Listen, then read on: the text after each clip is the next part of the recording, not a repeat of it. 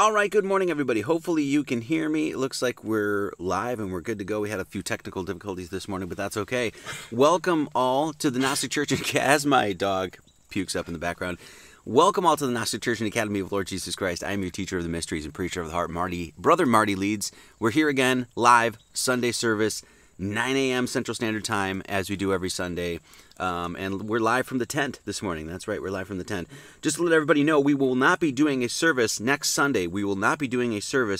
I'm taking next Sunday off just because we are heading up to Wisconsin. My parents are coming down. We ended up having a few rain days this week, and so we haven't been able to get a bunch of things done at the time that we needed to. So basically, we're going to be busting ass this next week, and then we head up to Wisconsin, and we're doing a lot of things this next week.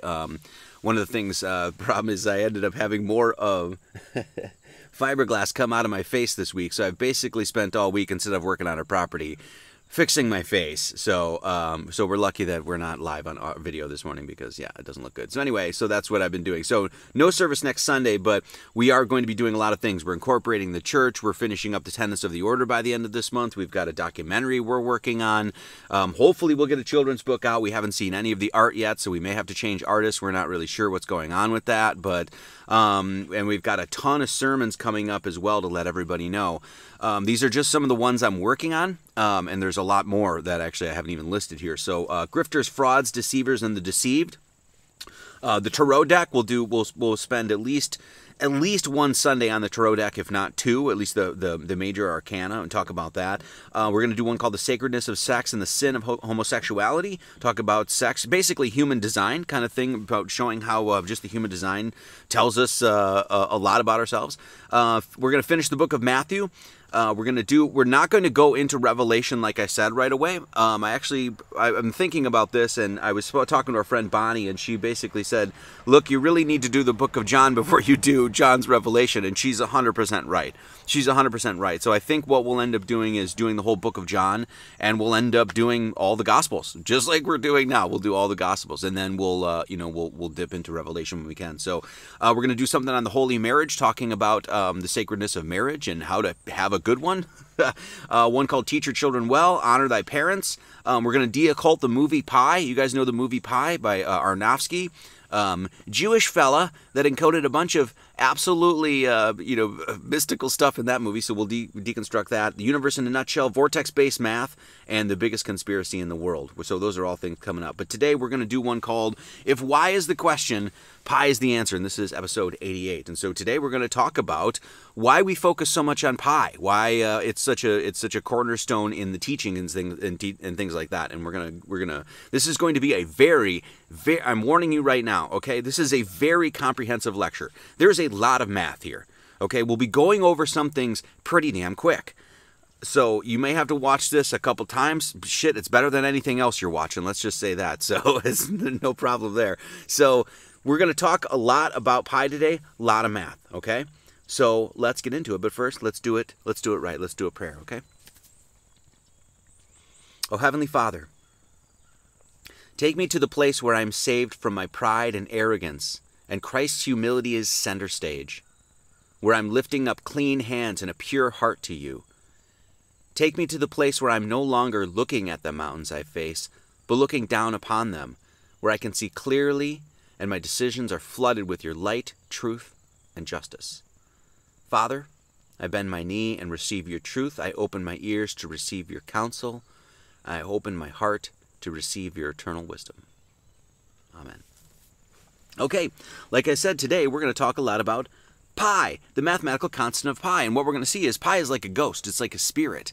It's like God himself. It's everywhere. You just can't see it. You need to retune your mind. You need to elevate your mind into this mystical sort of mindset in order to see the ways in which God has placed his order everywhere. And one of the cornerstones of his order, as we'll see today, is Pi. Because he frames the world with mathematics, okay? So Pi is like a ghost. It's like spirit. It's everywhere. But you just can't see it. So today I'm going to hopefully give you the eyes to see it. So this is something I said a long time ago. And, Claudia Pavona said it. I was just quoting her. It says, proof of God is found in mathematical proofs. And that's true. And that's along this journey, along the way, over the years, it was always this thing like, 1,000 different people gave me 1,000 different worldviews and religions and spiritual doctrines and things to do. And you got to do this, and you have to sit in the lotus position and go, and you have to believe this, and you have to follow our denomination. And you have to do. And I got tired of listening to everybody. I got tired of listening to people try to tell me what the way to God is and things like that. I wanted proof of God. I didn't care about people's ideas or opinions or conjectures or theories. I hate theories, as you know. I wanted proof. Well, the place that I found proof of God is in mathematics. And then that has led to everything that we're doing today. So spirituality is a science because it is based in math. Okay, and this is one of the things that, once again, if you look into the Freemasonic doctrines, that's what you'll find, that basically science, spirituality has a science. And it's based in number and geometry. When we look at the Freemasonic order, what are they doing? Basically, they'll tell you what they're doing. The Freemasonry is synonymous with geometry. So when we say, hey, spirituality is a science and it's based in the ideas, the philosophies, right? All of the concepts, or not even concepts because they're not just ideas made in your mind, these axioms in religion, if they make any sense, they have to be based on something that's verifiable, repeatable, something that you can put your own hands on or your own eyes on and see and figure out for yourself. In other words, God made all of this stuff available to everybody so that anybody who wanted to make a diligent and honest pursuit could come to find these truths. And this is why it's so powerful. So, in other words, like when you look at something like the Trinity, it's like, oh, it's this doctrine of the Trinity. You need to believe this. They'll get heaven. Why? Tell me why. What does it mean? Explain it to me. You'll find out most Christians they'll just start stuttering. They have no idea, right? They'll argue forever about this. No, the Trinity is real and true because we can prove it. We can prove it. And that goes far beyond your beliefs and things like that.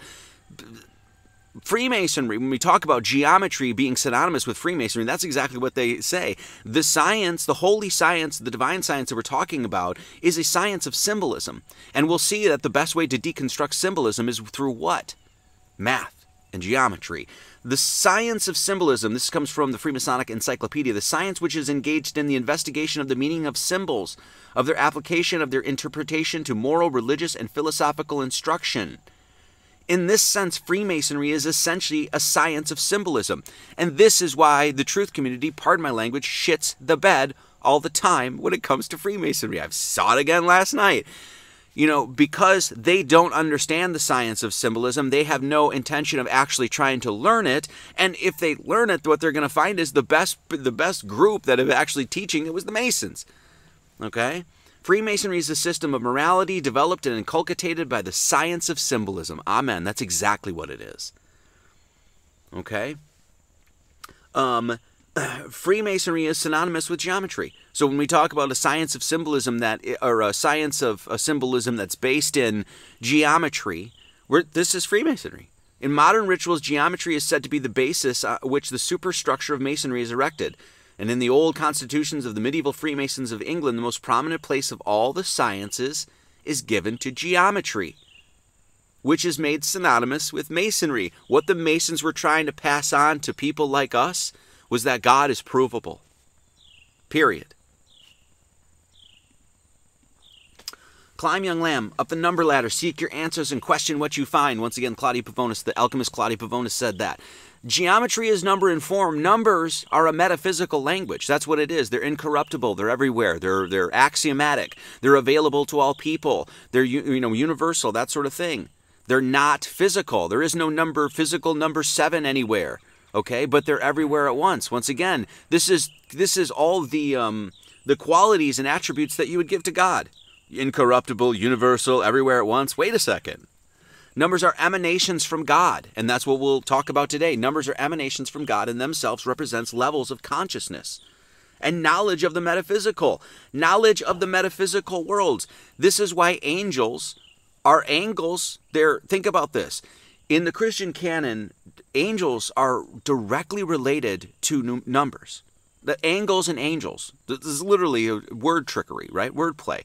They thought numbers were so metaphysically important that they personified them as angels. Think about that. What do we look at numbers as? Cold, dead, artifacts of the creation, blah, blah, blah. It's like they're lifeless. They're numb. That's why they're called numbers, right? We hate numbers. That's not what the old world thought. That's not what the old world thought at all. And by old world, I mean the very Bible that you're picking up today and reading. All of this is in there. Numbers are the highest degree of knowledge. It is knowledge itself, said Plato. Plato also said that no other branch of education has such a vast range of application as mathematics. It's a fact. Once again, I've said this numerous times. Name me one science that does not apply mathematics. You can't. You won't be able to. Okay, if that's the case for all the physical sciences, should we say the same for the metaphysical sciences? We can. We could say the same thing. Mathematics its greatest advantage is this. Is it wakes up retards like Marty Leeds when he was young and dumb. That's exactly what it did. Mathematics wakes up the individual who is by nature sleepy and slow-witted, like Marty, sharpening his memory and wits and leading him beyond his normal capacity by divine art. Mathematics is a divine art. Now, I made this post about, so I've had this relationship with pi for a long time, a love affair with pi. I was born on January 31st, 1979. I just want to show you this, so the crazy synchronicities and things like that. I was born on January 31st, 1979, all right? And for, basically by the time I got to be like 29, whatever it was, in that time period, somewhere around there, I started heavily, 28, something like that, researching math, and then fell in love with pi, and then it's been basically this, cornerstone throughout my whole life now, leading directly to God. This is Daniel Tammet, and he's this sort of savant guy, right? And he's got this unbelievable, intellectual capacity with, abilities with mathematics. He can actually see numbers in his head, and they have qualities and colors and things like that, right? That's at least what he says. And basically this savant Daniel Tammet was able to calculate more than 20,000 digits of pi, right? So this guy, and he was born on January 31st, 1979. I was born on January 31st, 1979. Love pi. I'm completely infatuated with it. People know me as the pi guy. And Daniel Tammet was born on January 31st, 1979. And he's a pi guy. So it's just weird how these things show up in your life synchronistically, too. Because it's not just numbers and calculations and stuff like that. That's all ridiculous. Really, there's a poetry. There's a magic to it. There's little miracles that show up. When I was first getting into pi, when I wrote the first book called Pi the Great Work when I was about 32, 33 years old, I basically, right before that, a year or two before that, whatever it was, I joined a band called Jamelia. And I played in this band for a while, and a band that we used to open up for all the time, the lead guitar player, they were like a Fish cover band kind of thing. The lead guitar player had a pi sticker. It was a custom shop guitar, and he had a pi sticker put on his custom shop guitar. Not only that, I swear to God, the keyboard player, Brett Moser, the first time I was recording with this band, I was in the hot tub, and this guy's place we were recording, and Brett Moser, the keyboard player, was in there, and he had a pi symbol on his arm. It was tattooed on his arm. And so this was all, all this stuff was happening as I was coming to pi, right? So crazy, crazy things that can happen. The reason I'm pointing this out is that mathematics is not cold and dry and numb and things like that. This is why they've taught us to hate math, because they don't want us to understand God's language and how magical it is and how it can actually show up in your life in all these crazy, amazing ways. So what we're going to do today is go over 13 different things as why pi is related to God. It's like, why pi, Marty? Why? Well, today we're going to go over extensively, comprehensively, exactly why this mathematical constant pi is related to God. And we're going to see it all over the world, really. I'm going to read this. Frank C. Higgins. Many Hebrews and Greeks employ the respective numbers to respective numbers to their alphabets to this day. Almost all of the ancient names of deity, of God, when their letters are resolved into numbers, are found to consist of what are sometimes called cosmic numbers, what we call universal constants or mathematical constants. The ineffable name of God is the most remarkable of these Kabbalistic words, because it can be shown in various ways to be the pivotal formula upon which turn the 7 primitive sciences of the Chaldeans. So here's Frank C. Higgins saying, hey, the name of God, this holy ineffable name of God, is given a mathematical constant. And not only that, it leads to the 7 primitive sciences. What are those 7 primitive sciences? Well, if you've been following along in the Gnostic Church Academy of Lord Jesus Christ, you know what they are. It's the 7 classic liberal arts. In other words, guys, this holy science that we're uncovering, that we're teaching at this channel, that I'm writing in books, that I'm teaching to you guys, has been known since the dawn of time, as far as we can tell. This is what Kabbalists will actually say where Kabbalah was born. It was born in a theosophical school from angels in paradise. This is literally what they say. Of course, it's all just metaphor. It's all, mythology in that sort of sense. But there's a point. There's a heavy meaning to that mythology. It is completely in accord, Frank C. Higgins goes on to say, it is completely in accord with the ancient philosophy, which in apostrophizing the deity as the pi proportion, the living Elohim, the pi proportion endowed with omnipotence, self-exertion, and the ordering of inchoate matter. In other words, the Word, the Logos, Christ Almighty active in cosmos. Jesus Christ is related in the mathematical language of God to pi, is what we're saying. The pi proportion is something that is never absent, it's everywhere. And we'll see it today. The pi proportion is something that is never absent in one form or another from every one of the world's primitive religions, and certainly enters deeply and radically into the philosophies that have given rise to what in these days we call Masonry. If you study Masonry, you get down to the core of Masonry, it will lead you to a mathematical proof of the God. Today, in order to find pi everywhere, what we're going to do is focus on the monad, because this is something that we show all the time. And what we're going to see is in one sense, this is directly related to pi. This comes from John Dee. This is Theorem 1. Notice John Dee in his book called The Hieroglyphic Monad here. This is page 1. Notice he didn't call them theories. Theory number 1. John Dee has a theory. I've got some good ideas, a collection of things that I'm going to tell you that I believe. No. We know the difference between a theorem, which is a proof, and a theory, which is an explanation for some shit. We don't care about theories. We want the proofs. Theorem proof number 1, in other words, from John Dee. It is by the straight line and the circle that the first and most simple example and representation of all things may be demonstrated. Amen. Whether such things be either non-existent or merely hidden under nature's veils. So from the hieroglyphic monad, he's telling us, hey man, the straight line and the circle. What's a straight line and a circle? Well, it's pi. What is pi? So before we get into all this, let's do a review for all you newbies. Pi is the ratio of a circle's circumference to its diameter. So in other words, you make a line down the center of a circle, you find the relationship between the diameter and the circumference, and what you're going to get is this infinite transcendental number being 3.14159265358979323846266, etc., etc., etc., right? It goes on and on and on. What we're going to show today is that, once again, understanding our reality, understanding God, coming to God, living in alignment with God, right, has a science. I'm going to say that again, has a science to it. So this is why I'm pretty staunch, this is why I'm pretty robust, if you will, when I say there's a new level of truth-seeking that's happening right now before everyone's eyes. That's what's happening right now over the Gnostic Church and Academy of Lord Jesus Christ. All of this stuff is being unveiled right before people's eyes. And right now we're going to go through the process of seeing who has the eyes to see it and the ears to hear it and who does not.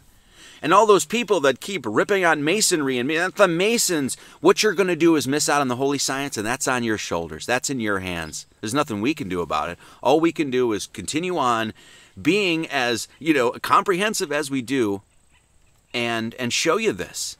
And it's just like flat Earth. It's just like when I was talking to this subject and all of these things that we're going to discuss today is no different than flat Earth. It's when I was talking to Stephen Carpenter of the Deftones. Name drop! Oh shit! No, I was talking to Stephen Carpenter of the Deftones. And he was basically saying the same thing. He's like, I could show you all the proofs of flat Earth. I could tell you all the things, everything I know, and none of it's going to make any difference unless you come to see it yourself. And that takes an elevation of consciousness, that takes dedication, that takes a fierce truth seeker. And that's the people, and I'm not just blowing smoke up your booties this morning here. That's the kind of people that should be in this congregation and are in this congregation. That's the kind of people that should be here. If you can't handle it, you should get out. Because we got a lot of good work to do. We got a lot of great work to do. And we're going to do that work. And what we're going to do is prove for the next generation that God is not some idea that you could, maybe God exists, he doesn't. No, that's not what God is all about. God wants us to prove him. So we're going to talk about the 13 things of why pi is related to God. Number 1, wholeness and singularity. That's what pi represents. Some of these we're going to go over pretty quick, but wholeness and singularity. Right? You basically have how do you create pi? You create it with the compasses and a square. You create it with the tools of masonry. Ooh, right?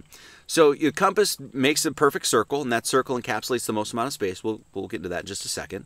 So that circle that encapsulates the most amount of space, that represents wholeness. It's with one line, you're grabbing as much as you possibly can into two-dimensional space with the geometric form. That's naturally a symbol of wholeness. Now, the point in the center of that compass, right, in order to create this, once again, to find the center, if you will, to even create the line of pi, right, what is that? Well, it's just a singular point. And what does it represent? Singularity. It's just a single point, right? So in this, just the creation of the monad, which leading to the creation of pi, what do you have? You have singularity and wholeness, finite and the infinite. What do I mean by infinite? The most, in this sense, the infinite, the largest you could possibly go. Infinity does not necessarily need to be linear, by the way. You can have infinity in a Mobius strip. So I've heard people argue that infinity is not a thing. I'm sorry. You need to get some geometry in your head, son. So you can use geometric forms to form thoughts. It's actually, if you are hyper-analytical with your thinking, which I've been for many, many years, you will find out that you will tend to think numerically, geometrically, and the more and more you align with it, I'm just telling you, the more and more ordered and the more and more your, how do I say this? The framework of your mind will be understood by you. You'll be able to, that's what I put, it's like I said it like this. For the longest time, I ended up putting a bunch of stuff in my head, right? I just threw stuff in my head, and it's like, just this idea, and this thing, and this proof, and this blah, blah, blah. Threw it all in my head. And then one day, after studying intensely with, numbers and geometry and pi and things like that, it was like all of that information Rolodexed itself. It was like all of a sudden the logos, the order came in. It was like, oh, this mess that you had, it was like Jordan Peterson came in and said, clean your room. I cleaned my room. And I could figure out where all of that stuff was, because it was like perfectly ordered, because I was using geometry to form my thoughts, okay? So a circle encapsulates the most amount of space. It also has an immeasurability because of the infinitude of pi. And we'll get into that. Pi is an infinite nature, or it's an infinite number. So you can't ever really encapsulate, you can't ever really find the volume of a circle, or the area of a circle. But now look at the square. Very measurable, very rational. It's 90-degree corners, you can find the area, stuff like that. These are basic geometric forms that God has given us. They're metaphysical, that actually tell us about, we'll see that these two things actually represent our entire cosmos. So we'll get into that. A triangle encapsulates the least amount of space, 3-point reconciles, okay? So basically this idea that, look, pi is telling us about wholeness and singularity. It's telling us that we can use geometry to form our thoughts. And when you look at this is one of these alchemical illustrations. It says all things in one and one in all. This is exactly what this means. When you look at, like, the infinitude, right? The circle that encapsulates everything, the wholeness, it's encapsulating everything that's within it. So even though there's a singularity, there's a oneness inside that circle. What is that oneness attached to, though? All of the area around it and everything that's within the circle. As we've talked about before, well, what's outside the circle? No, this is God. There is nothing outside that circle, dummy. There is nothing to explain. There are no words. There are no geometric forms. There are no things you can point to, symbols to say, this is what's outside that circle. Outside that circle is God Almighty, and that's where you fail. That's where you can't discuss it, describe anything, define anything. Okay? So, wholeness and singularity. Number 2, everything and nothing. Think about the geometric forms of the circle and the line. Once again, why are we because basically why are we relating pi to God? Because we can see that everything about this simple geometric form tells us enormous things about the experience that we're in. Okay? 0 and 1, nothing and everything. The 0 is the circle, of course. The 1, the line, is the 1. What is nothing and everything? The numbers 0 and 1 are the first two numbers, or non-number in unit, in our ascending number line. The first principles of absence and immateriality being 0, and the totality of all being 1, represent everything and nothing. So you think about it, in our number line, we're given the first two numbers as it is in our, our number system. Is it basically what? A circle and a line. And what does that do? It creates the geometry of pi. What else is it? It's everything and nothing. It's the absence of everything, the immateriality being zero, and the totality of everything being oneness. The concept of everything negates the concept of nothing, though, and vice versa. If you have, right? If there is no thing, then there can't be anything. But if there is everything, there can't be nothing. What's going on here? The geometry of pi, what we're going to see is, just like God resolves all paradoxes, that'll be the 13th one on this list. God resolves all paradoxes, right? So pi is a representation of God resolving all paradoxes. The geometry of pi brings together this paradox naturally within its form. It is the perfect representation of the uniting of opposites, which we'll get into. It's nothing and everything. It's the metaphysical and the physical together. It's almost like everything we experience. We'll get into that. Rationality and irrationality, number 3. Okay, let's talk about irrationality and irrationality. What do we mean? Pi is an irrational number. What does irrational mean? It means there's no two numbers that you can use to divide to get this endless string of digits called pi. Okay, that means that there's no ratio. It's irrational. What does it mean to be rational? Well, it's just something that's rational. I think we understand what rational means, right? Think about this. Think about the number pi and the geometry of pi. Okay? There's nothing more rational to the mind and to the eye than that of the line and the circle. Perfectly rational. It's just simple and, reasonable, straightforward. There's nothing more sensible and fluid than the circular twirl of a compass or striking a line with one's pencil down the length of a square. Very simple, very rational. Children can do it, right? It's only when we wish to calculate the numerical relationship between the circle and the line do we find the irrationality and infinitude of pi. So think about it. So when we look at this, geometrically, very rational to our mind. It's just a circle and a line. We go to calculate that numerically. What happens? We get this endless string of digits that you can't reproduce with any two numbers. There's no ratio, and all it is, basically just measuring the circle and line. What is God giving us here? Just within the number and the geometry. That's a mystery.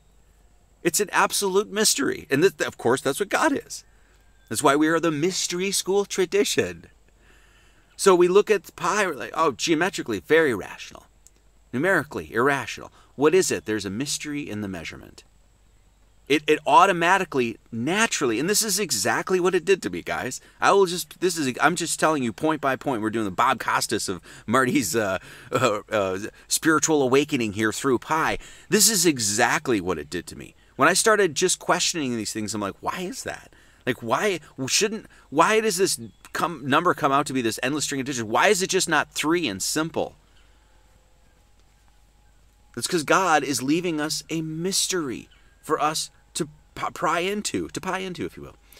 Number 4, oneness and separation. This is simple. Once again, these are all the philosophies inherent within the natural geometry of pi. What do you guys see here? Look at it. Study it. Look at it as it's a mandala. You're going to focus on this and say, what do you have to show me? This is where a true mystic exists, to find the complexity in the simple, right? To find God in a grain of sand. That's what it's all about. What do you find here? So this is oneness and separation. The oneness is the circle, encapsulates everything. It's taking everything, in that two-dimensional space and grabbing everything. And then what does it do? So it's wholeness.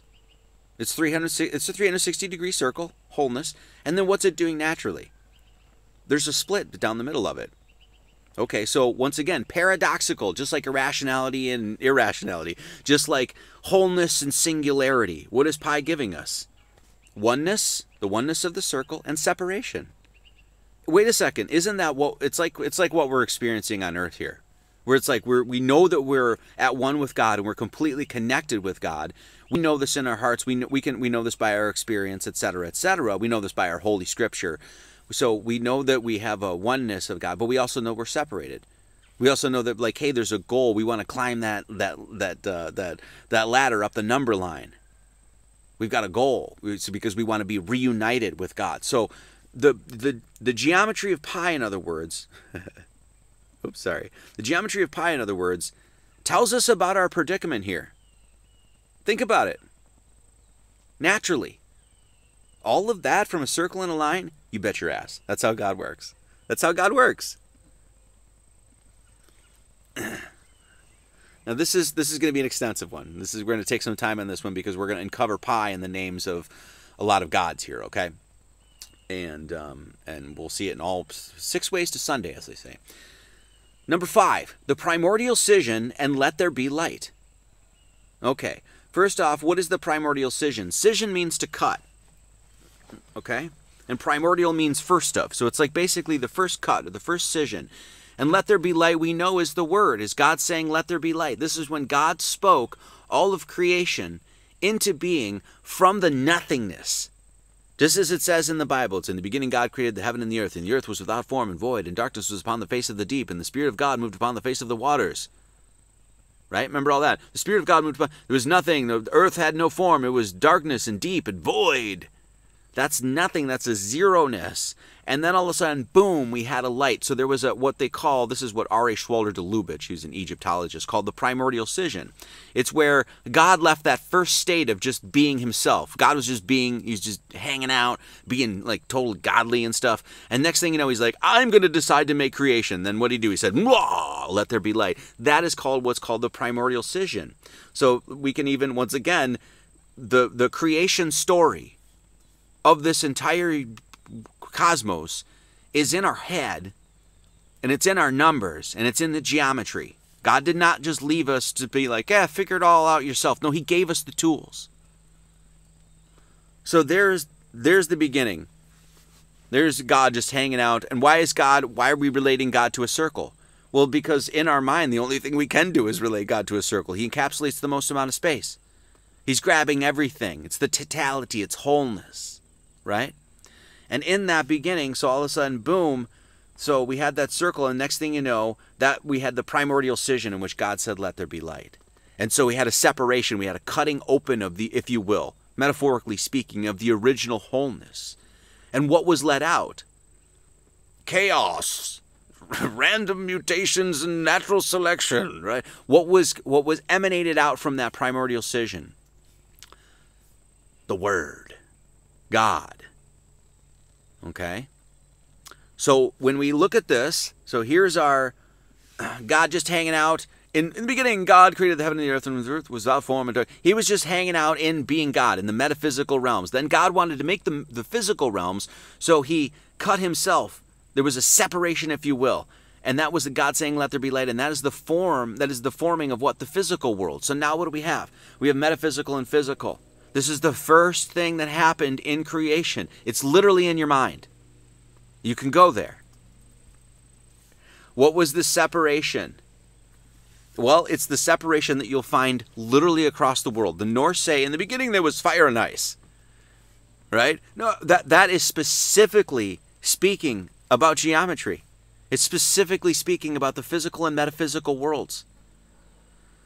So this primordial scission, we had God just being God, just chilling out, doing godlike stuff, and then all of a sudden he split. And what was that split? It was the physical and metaphysical. It was the heaven and the earth. And then after that, do you know what they do? Do you know what these sacred geometricians and these master philosophers did? These sages and gurus and bishops and all this other stuff. They gave these this physical and metaphysical geometric forms. It's been known across the world. We'll cover a bunch here. This separation, this primordial scission in which God said, let there be light, is our cosmology. It's literally what we experience. The above and the below. Even codified once again in the Lord's Prayer. In earth as it is in heaven. Above and below, we've talked about this enough. Metaphysical, physical, the unknown, the known, the incorruptible, the corruptible, the corporeal, the incorporeal. Everything above you is metaphysical. It's beyond the physical. You can't touch the sun, can't touch the moon. You're not going to go drive cars around Mars. That's not a thing. So this primordial scission, so this is literally the first thing that you're given in the good book. all of that story in the good book has a mathematical archetype or correlate. Of course, this, once again, I'm just going to go over this real quick, okay? This primordial scission, spirit and matter, heaven and earth, is found around the world. Once again, this is why we say that this is when you get to Gnosticism and you get to Freemasonry and you do comparative mythology and stuff like this. And once again, you're just dedicated and honest with the subjects. Like everywhere you go, you'll find this. Why? Because these cultures around the world understood God, the God's intelligence. Okay? Freemasonic compasses and square. Nuwan Fu-Chi, that's the Chinese mother and father god in the middle. Compasses and square, giving you the same thing. What do you create with the compasses and square? Square and circle. What straight line and a circle? You create the geometry of pi, for Christ's sake. That's what you do. The Buddha stupa, right? By the way, that G, we'll cover that. That encodes pi. The mandala, what is it? It's a circle and a square. What do you use the compasses and square to do? Create the geometry of pi. There's alchemy. Once again, a lot of this stuff is some review for a lot of people, but there's the Vitruvian Man, etc., etc. Architecture, Christian cathedrals around the world. You'll find the circle and square motif in there. There's no question about it. It's once again, you'll just see it everywhere. So in the universal language of mathematics, pi represents this let there be light. Pi is literally the mathematical constant to say, hey, this is the word. In the study of math, and that's what it is. So when we say, hey, Christ, it's not like we're like, Christ is a number, he's some geometry. No, that's not what we're saying at all. In Christ is Christ, that's what Christ is. But in the language of mathematics, in the language of number and geometry, Christ, or the Christ figure, God, the deity, is absolutely apostrophized, if you will, using the pi proportion. Okay? How do we know this? Well, what God said, let there be light. What is the first thing? God opens his mouth to say, let there be light. Correct? Correct. This is the Hebrew word for mouth. It's pi. It's pei. That's what it is. So, God said, let there be light. And what was the first thing that came out? Forget about all the math. Just go to the Hebrew alphabet. What do they tell you? Pi. So what is this word? When we say that God said, let there be light, this is the word that came out. This is from the primordial scission. We're given incorruptible, incorruptible, metaphysical, physical, heaven and earth, spirit and matter, right? From this duality, if you will, which actually comes from oneness, as we know, it all in one in all. From this, right, from the separation, we have the word that emanates out. What is that? It represents design, It represents design. It represents natural order. It represents purpose. We have a purpose here. A very divine purpose. It represents our consciousness. It represents the reason, to be reasonable, logical, rational. Okay? Wisdom and incorruptible truth. That's what it is. We also know that, once again, when we realize that the word, because Christians talk about the word, or religions around the world have mentioned the word, and then they just say it, and then they start talking about it in this, like, philosophical, abstract nature and shit. It's like, well, it means this, and because Saint this guy said some shit, and blah, blah, blah, blah, blah. No, give us something we can chew on. We need some meat. We need some meat, son. Actually, Willie needs some meat. I think he needs meat, milk, and mama is what he needs. Stop with your philosophies. Stop with your ideas. Stop with your, like, this is how I think it works. Who cares? We need something that we can put pen to paper. Something that we can say, oh, what this guy's saying is true. So when we look at the word, this notion of the word, this axiom, universal axiom of the word, it's like, it's the light. It's the visible world that the word is. God said, let there be light. It has a geometry. That geometry has numbers to it. That numbers, as we see, and the geometry has intrinsic, inherent spiritual philosophies behind it. Full stop. It's also when we say God said let there be light, that's an emanation, that's a sound, that's a vibration, that's a frequency. As I think we're starting to come to know, or it's really, this knowledge is really coming back, is that this world is very much run by sound. Healing, sound healing, just everything. So, but yeah, so this is what, and once again, I'm going to go over this pretty quick here, because this is a review for a lot of people, but this notion of the word is not just a biblical thing. It's found all over the world. The Egyptian Book of the Dead, says, oh, the sun god Ra, I am the eternal, I am Ra, I am that which created the Word, I am the Word. It's literally what it says. The Om, I'll get into that in just a second, which is the beginning was Brahman, with whom was the Word, and the Word was truly supreme Brahman. Do you think those ancient Hindus understood Christ? Yes. They absolutely did. Did they call him Lord Jesus Christ? Did they read the Holy Bible? No. But did they understand the transcendence of Christ? They absolutely did. Hence, one of the reasons that we honor all the great traditions. Christ is all, and with above all, through all, and within you all. Well, if that's true, then we should be able to go into Hinduism and find it. Correct? Correct. So, once again, Therion out of light, a holy word. Logos descended on that nature. What is that? That's Hermes Mercurius Trismegistus. That's the word. That's the word. Here's the Om symbol, which, by the way, the Om is literally a word. It's the first syllable that emerged from basically symbolizes the universe and the ultimate reality. It's the word. It's the syllable that three sound syllables that emerge beginning. What is that? It looks like a 3 with a tail swooping off it, doesn't it? I don't know if that's just a coincidence, but the holy word is a 3 with a tail swooping off it. Is that really what? 3 letters, really? Anyway, so this is once again, review for a lot of people. The Chalam Balam, this is the Mayan. Listen to this. When there was neither heaven nor earth, sounded the first word of the One. It unloosed God's self from stone-like silence, and it declared its divinity, and all the vastness of eternity shuddered. So, the word found all over the world. That's appropriate. That's what you should find. If God is true, verifiable, can be found everywhere, and is found in a proof, then that's reasonable. This is William Blake. I'm going to read this again. Hear the voice of the bard, who present, past, and future sees, whose ears have heard the holy word that walked among the ancient trees, calling the lapsed soul and weeping in the evening dew, that might control the starry pole and fallen light renew. That's badass. That's badass. This word, as we know, and this is where, the work of the Gnostic Church Academy, Lord Jesus Christ comes in. This is why we say this is like next level truth seeking, because we're coming to a place where we can know now. When people are like, do you believe in God? I made a video bashing on Jordan Peterson for this, because it's like, well, it depends what you mean by God. And so it's like, okay, yes, I agree with that. Depends what you mean by God. I agree. But the problem is now we're in a realm where we don't need to do endless discussions and conferences and discussing maybe there's a God. I've got some theories.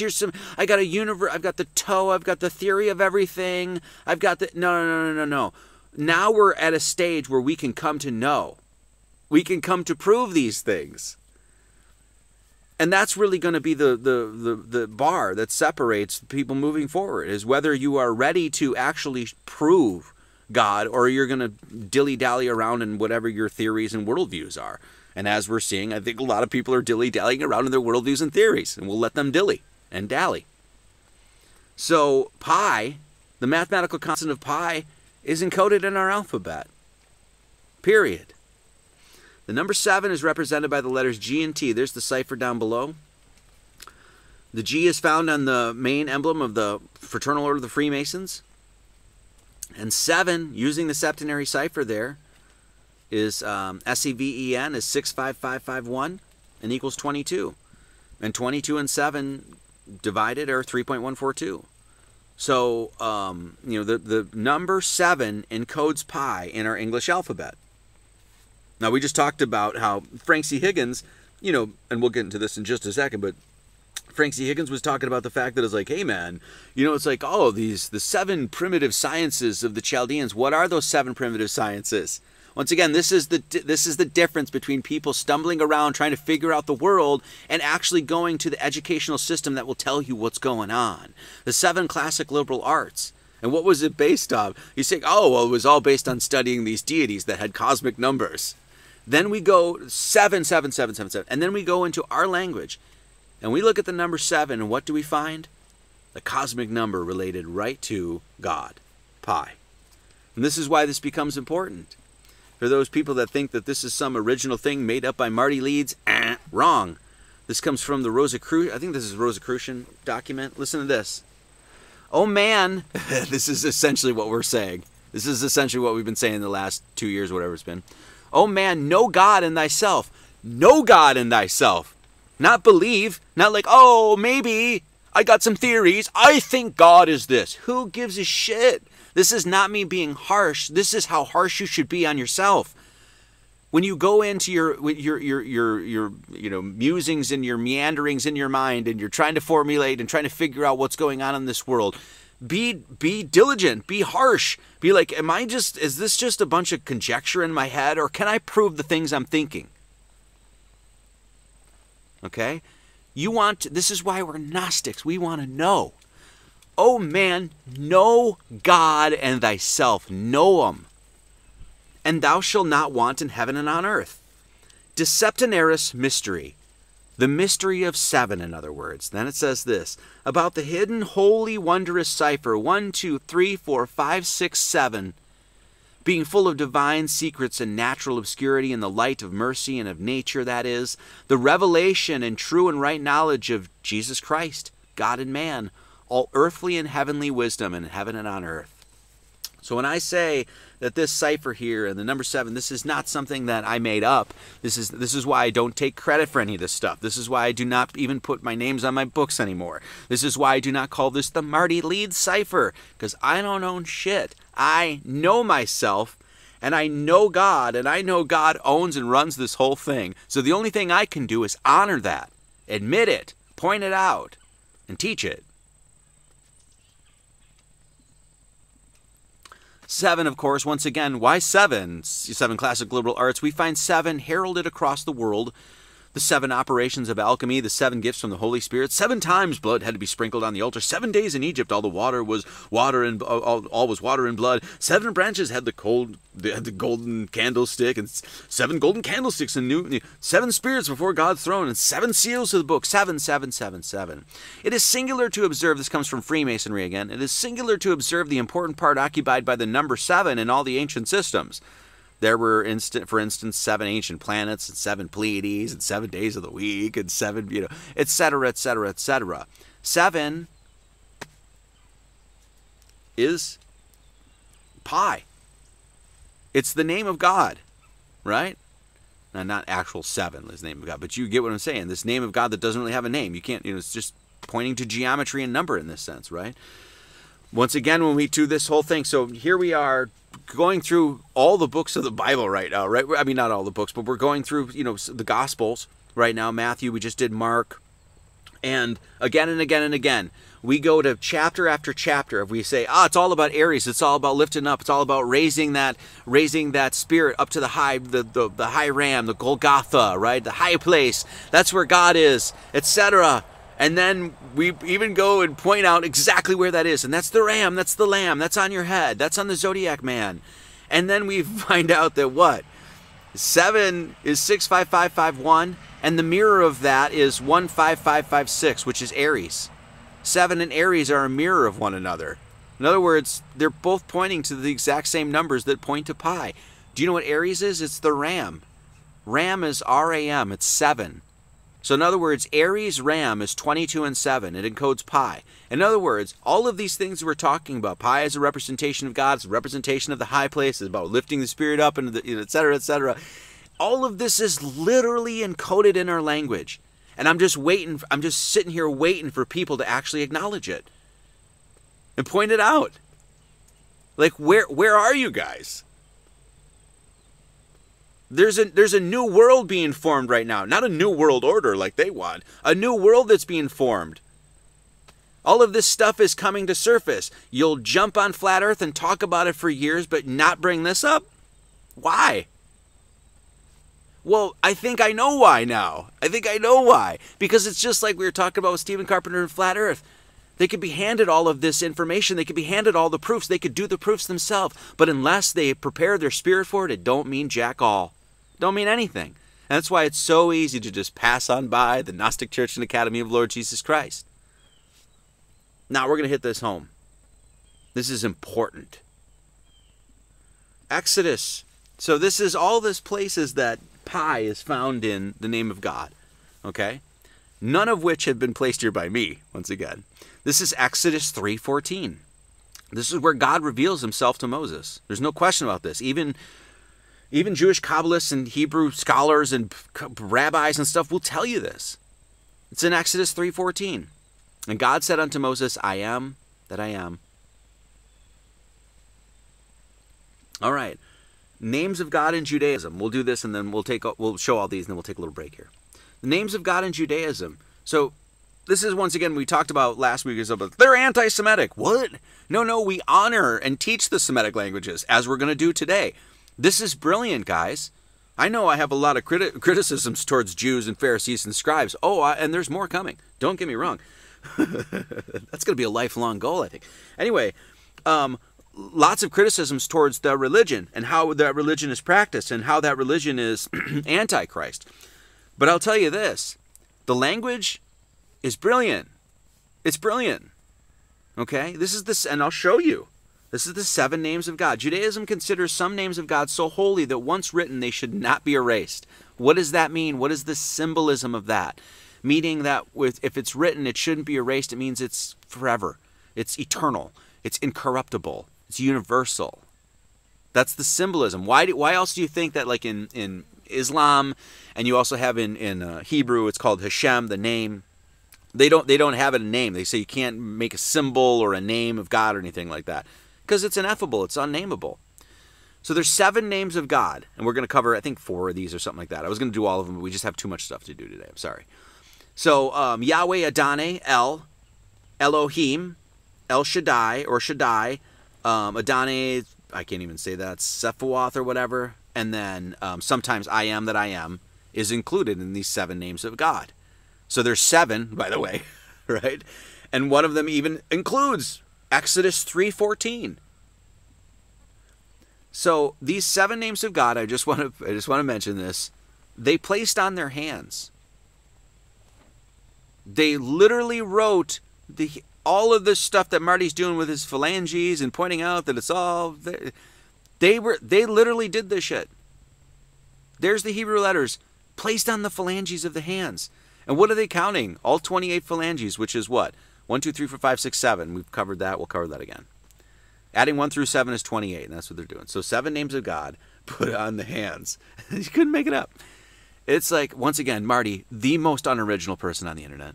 So there's the 7 names of God, and I'm just going to go over a few of these here. So the first one we're going to do is, so there's El, Elohim, Yahweh, Adonai, Ahaya, Asher, Ahaya, I don't know if I'm saying that correctly, Shaddai, and Sabaoth. I'm sure I'm saying that incorrectly. You guys know that my pronunciation is god-awful sometimes, but you forgive me. Shaddai, this is one of the names of God. Read it. It's 300-410. Shin, Dalet, Yad. It's 314.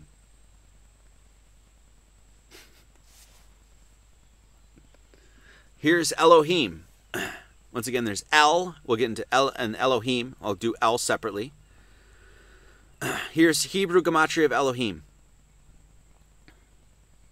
On the upper left there's just the whole word. So Elohim, it's reading right to left. It's, I don't know what these.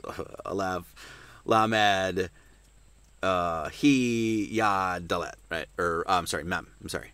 Duh. So that's reading right to left. That's Elohim. So on the top left, there's the numbers, 40, 10, 5, 31, equals 86. Going to the right, what do you have? We're breaking those numbers down using what would be called Kabbalistic reduction. Right? You're just adding, so 4 plus 0 is 4, 1 plus 0 is 1, 5 remains 5, 3 plus 0 is 3, 1.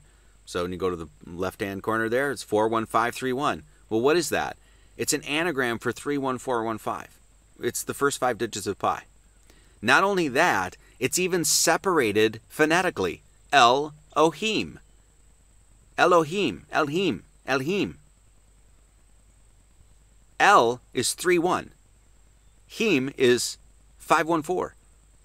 So in other words, 31415. Pi.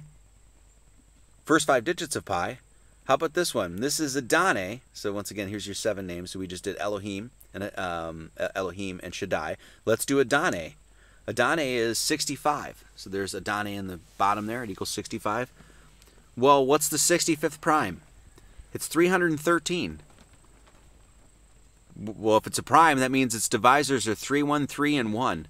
And it even says, what's the sum of the divisors? It's 314. What's the next integer? It's 314. 313, using the rule of Kolel, which is what we talk about all the time, is what? 314. 3 of the Hebrew names of God that I just gave you have direct references to one specific number. Pi. Here's L. And this will be interesting because, so L, there's L, it means might, strength, power, equals 31. Our base 10 system is 987654321. That's our base 10 system. As you guys know, once again, if you've been following along in the Gnostic Church, that's your base 10 system. It's with those 10 digits you can create any other number in creation. Well, and I'll show you this again too. This will come up again. 9.8765431 times pi is 31. So in other words, 31, this number of L divided by pi, this number that we're focusing on, gives you 9.8765431, if you will. Okay? And I'll show you this. What is the mirror of this? 13. It's 31. This is Lord in English, by the way. Okay? This is Lord in English. Oh, this is interesting too. Just do this. This sounds kind of funny or whatever, but what's 3 plus 1? In 31, if you're going to Kabbalistically reduce this, what is it? 3 plus 1 is 4. 3 plus 1 is 4. 3 plus 1 is 4. 3, 1, 4. Wait, what? Is it literally that simple? Yes. Here's Lord, which is the 13. Lord equals 13 in English gematria. It's the mirror of 31. Look at 13. The properties of the number 13. It's a prime number, which means its divisors are 1 and 13. It sums to 14. So 13 gives you 13 and 14. What are those? 3, 1, 4, 1. Properties of the number 41. Well, actually, the 13th prime. Excuse me. What's the 13th prime number? It's 41. What is that? 3, 1, 4, 1. Naturally. Okay? So all these, and by the way, when you add L to Shaddai, okay? I just want to show this. L, so there's the name of God, there's L, and there's Shaddai, and then there's El Shaddai. They're combined. Well, 31 plus 314 making El Shaddai, 31 plus 314 would be 345. El Shaddai would be 345. You know what that is? It's the numbers related to the Pythagorean triangle. The Pythagorean theorem, not theory. Okay. There's another name of God, the Tetragrammaton. This is literally called, I think this is Hashem, right? Yahweh. The Tetragrammaton equals 26. How do we get pi from the number 26? Very simply, actually. First off, this number 26, which is considered, Yahweh is considered like the name of God, right? It's like the holy, holy name of God, the name, if you will, right? Lord God in English gematria equals 26. That's a representation of what? Once again, this is all review. The monad.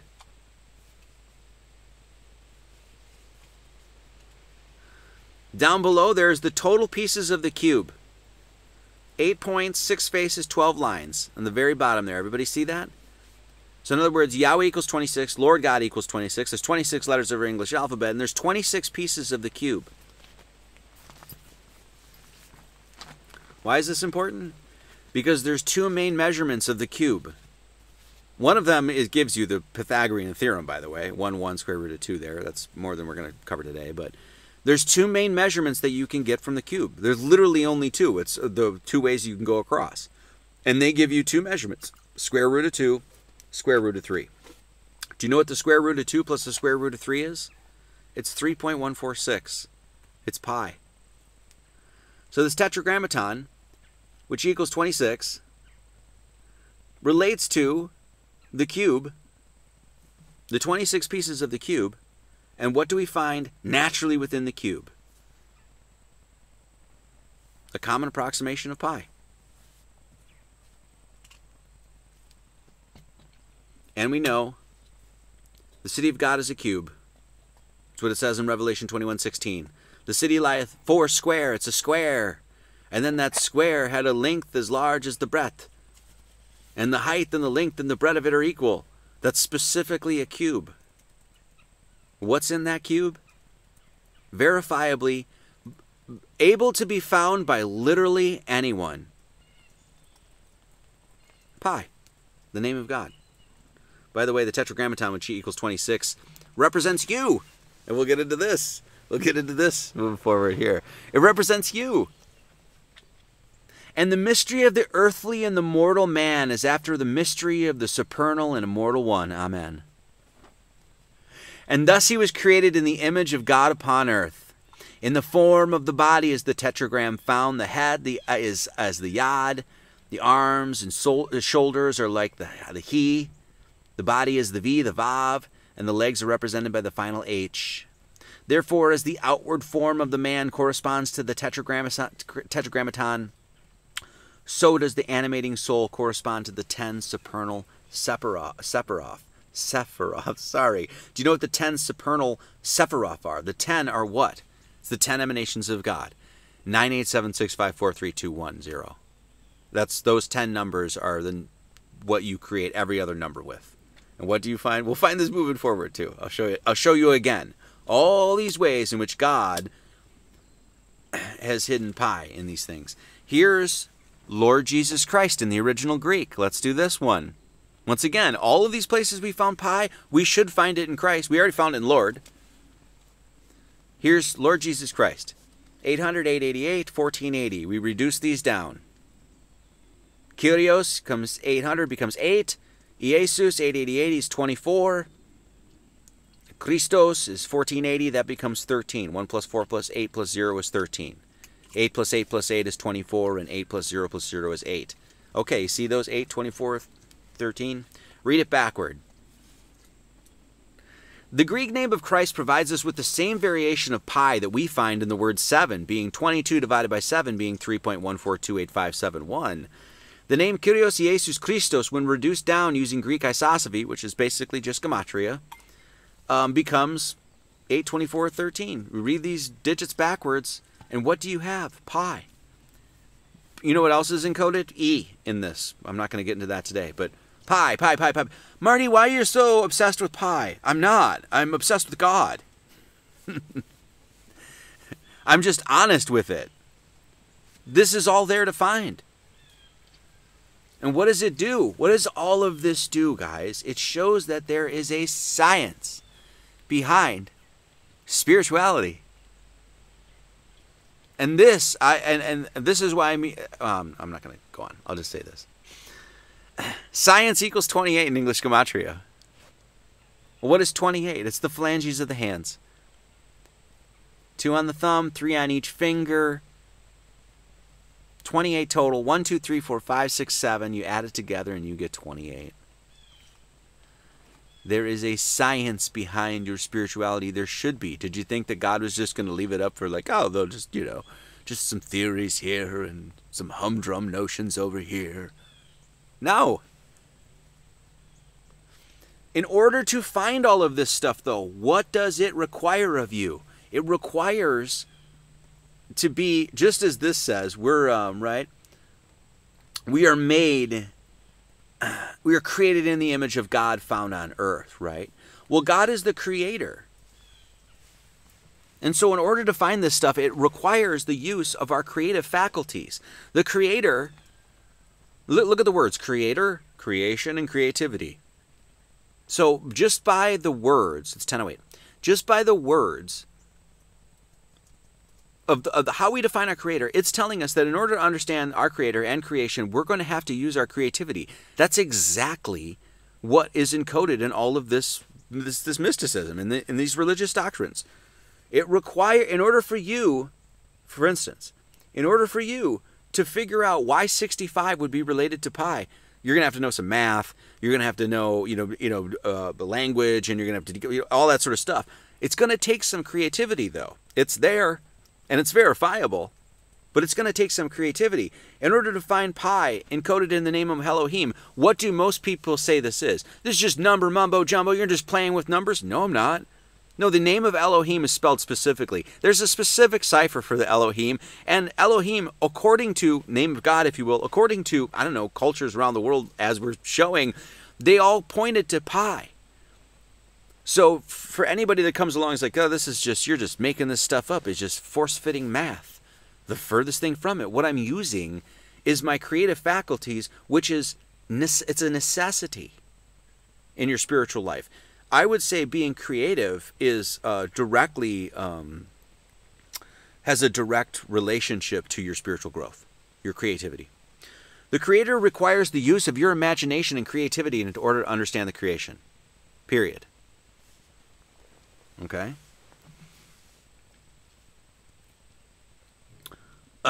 So in other words, to find pi in all these interesting places, it's going to require our creativity. Let's find some more places that we can find pi just naturally.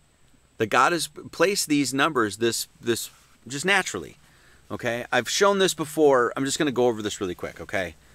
You can pause the video and double check all the math and do this yourself. But if you walk up to the numbers 11, 12, 13, and onto 14 and square them, they will mirror each other up to 14. So you can see there. So this is just climb, young lamb, up the number ladder, seek your answers, and question what you find, Claudia Vivona said, right? 0, 1, 2, 3, 4, 5, 6, 7, 8, 9. That's our base 10 system. 10 is base 10, base 10. 11, 12, 13. You square each of these numbers, 121, 144, 169, what do you get? 121, 441, 961. They're perfect mirrors when you square them, except when you get to 14. Well, the funny thing is 13, 14, and 15 is where pi, the first 5 digits of pi, which is found in Elohim, is encoded in our number line, naturally. So this is why when people send me things like, did you hear Jane 108 found the real measurement of pi? That's idiotic. I'll just here to say that. I'm no offense to that guy. I'm sure he's a nice guy, anything like that. But that's retarded. So, pi is naturally found in our number line, 13, 14, 15. The place where the decimal place is between the 13 and 14.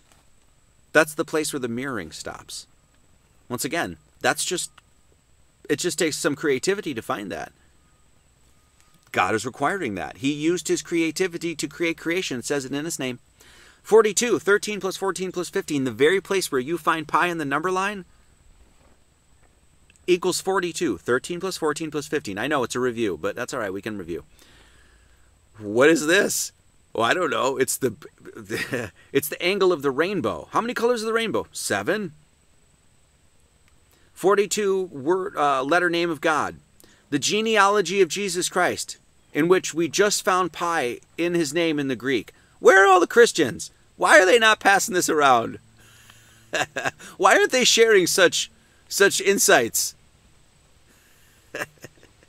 The genealogy of Jesus Christ. 42 generations. They're separated into 3 14s. 13 plus 14 plus 15 is 42, separated into 3 14s. You couldn't make it up. It's all right there. What does it point to? Pi. 42. This one's going to be good too. The 42 generations to Mot. I'll show you this in just a second. I'm going to show you the Egyptian sunrise of creation. You guys are gonna poop. Holy Bible. In English Gematria, what's between holy and Bible? 13, 14, and 15. Pi. Literally the between holy and Bible. You get all of these creative ways in which pi is found in our world, and showing that our language has been encoded. You can't flip a light switch on without the power of God, correct? Oh, that's right. That's correct. On and off. On equals 13, off equals 14. You can't even, when we said, oh, let's see, Pe means mouth in Hebrew, and that means the light is a representation of God, and God is pi. And then you go to flip a light switch on from the darkness. What are you doing? It's a representation of the beginning of creation. Think about it. The light is off. That's the darkness and void and emptiness. And all of a sudden, you flip the light switch on. And what is it? There's an on and an off, which is a primordial scission. And what did you just do? You just let the light in. What is it? It's pi. You see? You see? You can't light up a room without God. Facts. Here's the occultation of the candle. Light a candle. What is the candle? Remove the vowels. 3142. Vowels and consonants, a representation of the, the duality becoming one of creation, if you will. Wax, the wax of the candle, what is it? You got 413, you got 314. Wax is 413. Just read it backward. 314. So whether you're turning on a light switch or you're lighting a candle, you cannot do any of it without Lord Jesus Christ. I'm going to turn the power button on my TV, on my VCR. Remember when there was VCRs? So the power button symbol directly refers to, you could say pi or tau. You could say that's that's pretty clear. That looks like a radius, right? But either way, you can't, that's monadic. It's a line entering a circle, By the way, tau is encoded in our language as well. I'm not going to cover that today because it's just too much to cover. But tau is on the T of our alphabet. So either way, this symbol is pointing to the beginning of the creation and Lord Jesus Christ. Remember, was it last week, I think it was, when I was talking about how it was like, hey, all of these things, you could see Christ in them. And then we looked at the medical symbol, like, most people think that that's a symbol for medicine. It's like, well, it's a symbol for Christ. Look at this right here. Do you know what that is? That's a symbol for Christ too. Most people just see it as a power button. Well, I'm trying to give you the things that you can study yourself to allow your consciousness to see otherwise. Here's chess. We'll decode chess too. That's a sermon that's coming up too. I'll do a whole deconstruction of chess, which I haven't done for many years. But pawn, the most prevalent piece in the game. PAWN. 3141. I'm going to go over this next one real quick. Billiards. The solids. The stripes. Wait, a stripe is a diameter and a solid is a circle, if you will, right? If you're going to extract the two-dimensionality out of the three-dimensionality of the solids and stripes creatively, what would you find? The geometry of pi? Pi in English gematria is pi, which is 8. Well, the 8 ball is the center ball in the triangle of solids and stripes. So you take the 8 ball out, and do you know what you're left with? 314. All of these creative ways that God is saying, hey, just use your creativity and I'll show you my word. I'll show you the mathematical representation of my word. 10 emanations of God. Once again, we just did 9.87654321, right? And then times pi, and then it ended up in God, right? L, 9.87654321 times pi equals 31, which is the gematria value of L, God. This is 9.87654321 square rooted. And do you know what it equals? 3.146. So you take 9.87654321, you times it by pi, and you get a representation of God, which is a representation of pi. And then you take 9.87654321 and you square root it, and then you find God again. You find pi again. It's all there. It's just there for you to find. How about your hand? We do enough with the hands, of course. We got 13 bones in the 13 bones in the palm and 14 phalanges on the hands. 3141? 1314 again? Pointing to that place in the number line, 1314, where pi is established anyway? And then what do you have? 13 bones in your hand that you can't see, 14 that you can. 3141. Even just your phalanges leads you to the place in the number line. Like if you just in this instance, if you started counting with your finger or whatever, it would end up on your thumb. 1, 2, 3, 4, 5, 6, 7, 8, 9, 10, 11, 12, 13, 14. Multiple ways. If just by looking down at the kingdom of heaven being in a hand, what did they mean? What did they mean? You know what? I'm not going to cover that. That's enough. That's enough there. This 13 and 14, 13 times 14, by the way, this is what, so 13 bones in the palm, 14 phalanges on the fingers. 13 times 14 is 182. The 42nd prime, 42. We just covered 42, 13, 14, 15. The 42nd prime is 181, which means its divisors are 181 and 1, which means it's 182. 13 times 14 equals 182. The 42nd prime is 181, which its divisors add to 182. Do you see what's going on here? Isis, by the way, this is the Isis and Osiris myth. This is the Isis and Osiris myth. This is what they were trying to tell you. The Isis and Osiris myth generally goes like this. Set, the arch-rival of Osiris, cast Osiris into the Nile River in a sarcophagus, only to later find him and cut him into 14 sections. Isis, Osiris's counterpart, went to retrieve the missing pieces, but only recovered 13 out of the 14 pieces. I wonder what this ancient Egyptian riddle is referring to.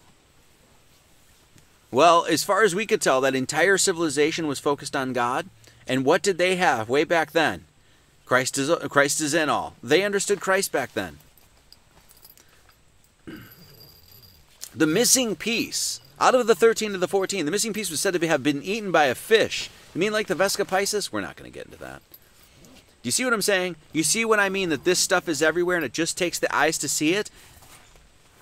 That is called an elevation of consciousness. That is consciousness. That is called an actual spiritual awakening and a spiritual revelation.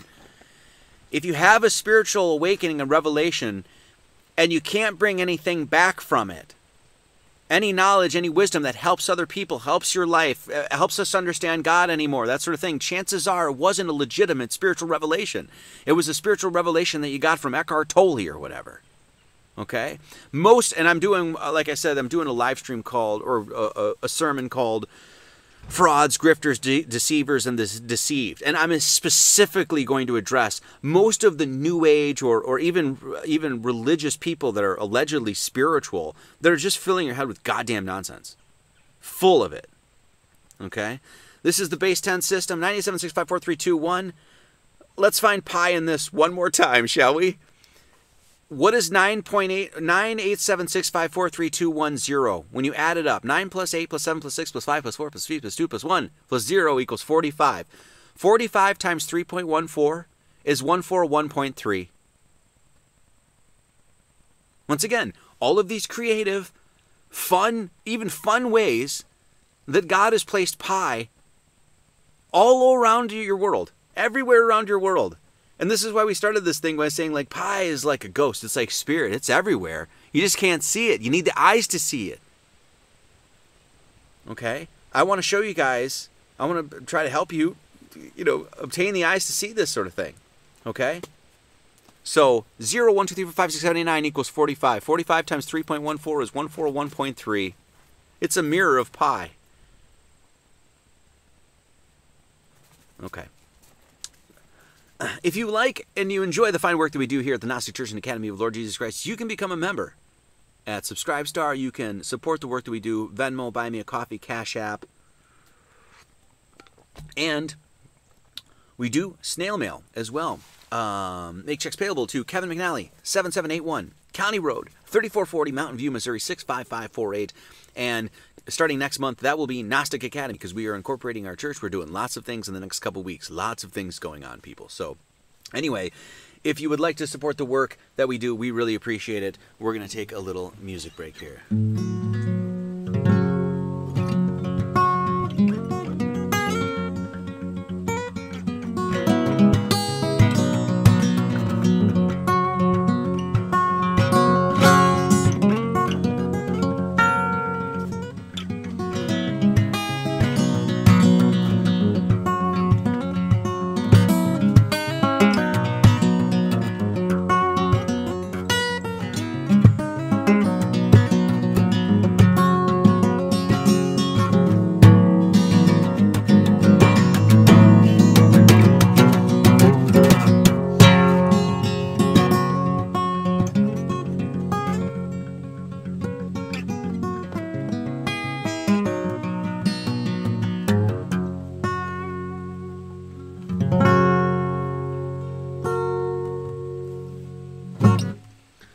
All right, thank you all so very much for your support, for showing up. I Everything. We can't do this without you guys, and we really love what we do. So thank you all so much. Okay, moving forward, we're going to be doing a little less math. I knew, like I said, it was going to be very mathy, very comprehensive today, but it was necessary to do. So, okay, let's talk about, now we saw pi in our hands and a number line and ancient gods and in gematria and all the, in Greek and Hebrew and English and et cetera, and 7 and all this other places that we find pi. Then we actually looked at the philosophy behind pi, the natural philosophy, natural spiritual messages behind pi. Now let's put on our pi goggles and let's just look at our cosmos. And we're going to see with the creative mind, you're going to see that our cosmos is based on pi too. And I think this one will be fun. Ancient artists have told us this. You know, when I say, hey, all of this stuff ends up being based on the monad, it's a central figure in order to, just like the Zodiac Man or, all that sort of stuff. These things are absolutely necessary to understand the deeper meanings and context of the Bible. There's just no getting around it, okay? Well, when I say that, it's not done out of like arrogance or self-righteousness or self-importance. It's because I study my ass off, man.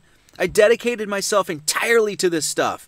And the thing that I will say that, and I just had this conversation with our friend Bonnie the other day about this, is like, she's like, your teachings are just really, really great, next level and all this other stuff. And I said, well, thank you very much. And she said, well, how do you do that? It's like, well, the only thing I can say is the difference between what I do and what most people do is most people come to things and they try to theorize over it. They try to figure out in their head what they think this stuff means. And I didn't do that. For years and years and years, I said, I don't care what my opinions are. I don't care what I think about things. Who cares what stupid, my name isn't even Marty Leeds, for Christ's sake, right? Who cares what that guy thinks? What's the truth? And I'm going to do everything in my power to go to something that's rational and reasonable and that sort of thing.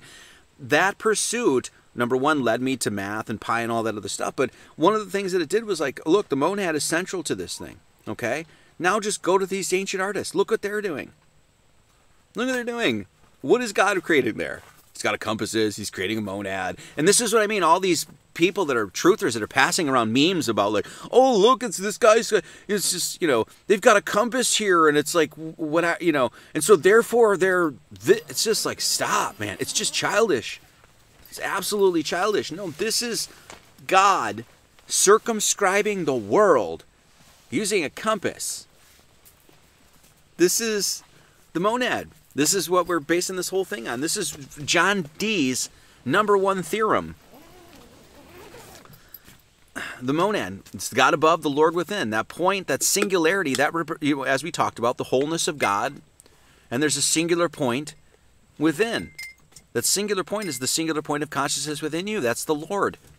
Everything above, around you is God. And you can look at this inverted too. You could say that we're the circle on the outside and we're trying to reach up towards the center of the heavens above. It's, it's metaphoric in that sort of sense. But what does the monad represent? It represents, once again, this is just steeped in mysticism, the supreme being, totality, wholeness, divinity, the sun.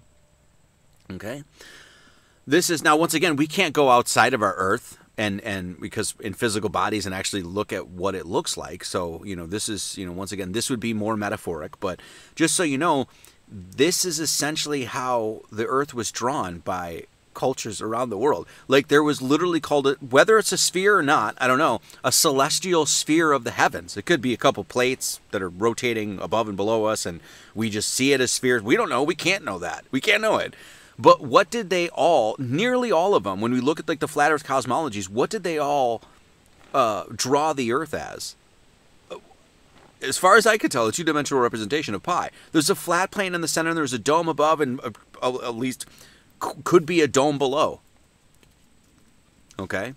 So there's that. But and so once again, there's the celestial sphere. When you look at a two-dimensional representation of the monad, you see that point in the center. If you took that out from 2D to 3D, is that point just a point or is it a line that goes through? Because if you do, then what do you have? Well, in this sense, the monad would be, you get what I'm saying? The monad would be a representation of pi, in two-dimensional representation of a 3D pi, if you will. See what I'm saying? What does this represent? It's our cosmology.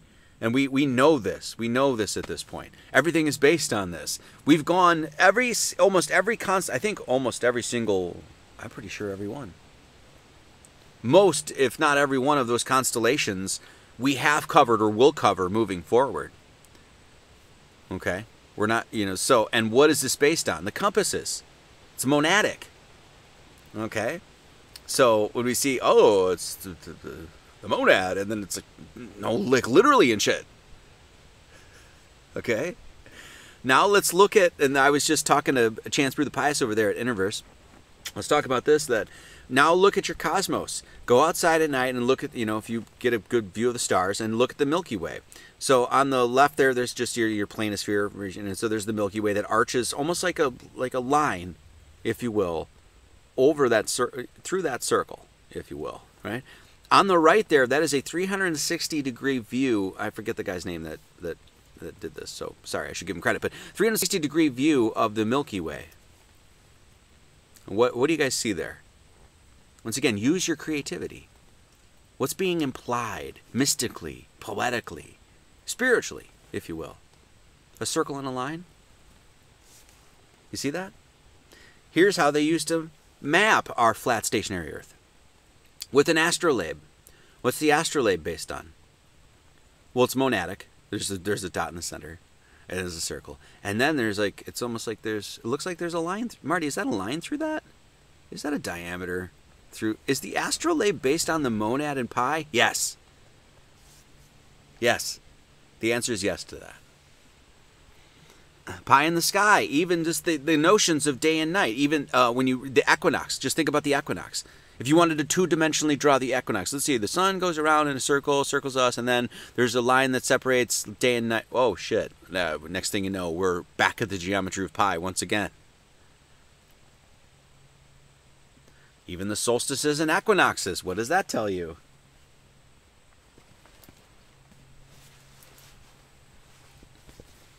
It's like, okay, we're going to map the sun throughout the year. We're going to draw a circle because it circles around us. And then there's going to be these 2 points, the solstices and equinoxes. And that's going to cut a line through that circle. What? There it is again. It's like, there it is. And then there it is. And then as far as we get to, and then there's the monad in our cosmology. And then there's the celestial sphere. And then at least that's how they used to, draw the earth. It's like, what's going on? What is this all based on? It's pi. How about the geometry of pi and the sun and moon? Once again, just creatively. It's like the moon moves towards pi and then moves away from pi. Moves towards pi. Third quarter and first quarter. Look at it. What is it? Tell me what that is. When the sun rises and sets on the horizon, what does the horizon do? It implies I do that every week. It implies the diameter of the circumference of the circle. Correct? All of these ways, these subtle ways, where pi is everywhere. God's intelligence, his design, his logos, his order is everywhere and is trying to get us stupid humans to see it. And that's our goal, is to see God manifest in all things. That's the Gnostic perspective is. Do you think you're going to learn that at a Catholic church? Do you think you're going to go down and hang out with the Methodists or the Baptists and they're going to teach you anything about this? No, you start talking astrology, they're going to be like, he's a devil worshiper. No, I worship God. I just want to understand his creation. And even the eye that you see the world through, when you look at it, once again, when your eye closes, it's like, oh, I've got the diameter, I close my eyes, then I open it, it's the circumference. And I close my eyes and I put the diameter across that. The pupil, it's because you're a student of God that lights the light, that lets the light in. The light, which is Christ, into your eye. And you're the pupil because you're the student. We're all the students.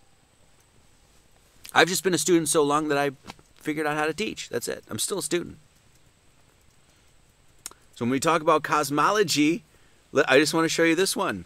Now, the Mayans, I did a whole deconstruction of this, but I just want to show you this. The Mayans based their Mayan calendar.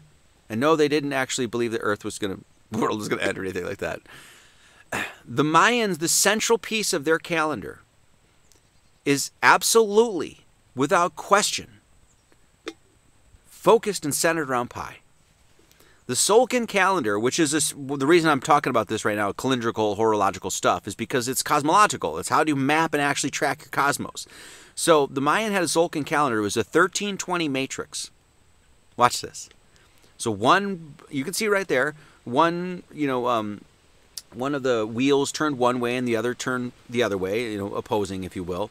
And one was 13 and one was 20.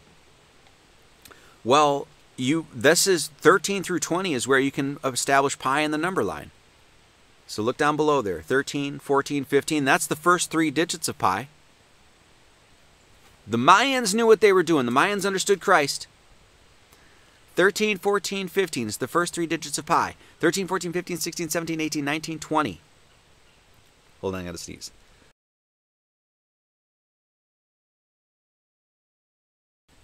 Oh, sorry. 13 through 20. 13, 14, 15, 16, 17, 18, 19, 20. You add it together, it's 132. 13 through 20. Break those numbers down. 1 plus 3 is 4. 1 plus 4 is 5. 1 plus 5 is 6. 1 plus 6 is 7. 1 plus 7 is 8. 1 plus 8 is 9. 1 plus 9 is 10. And 1 plus 1 is 0. 2 plus 0 is 2. What does that equal? 42. 13 through 20, 132. You break them down, it's 42. 132 divided by 42 is 3.142. It's a common and widely... It's an approximation of pi. How about that? The Mayans built their entire calendrical system off the name of God, full stop. Period. See what's happening here, guys? Do you see what I'm trying to show you? Do you see why this church is important? Do you see why what we're teaching is important? Do you see why we've been in the dark for far too long? And do you see why I hammer on the point that it's enough with the conjectures and the theories and your ideas and, oh, I've listened to this person on Rockfin. Is this person telling you anything about how to understand your world, how to actually see it differently and see it for how God wants you to see it? This is what we're dedicated to here.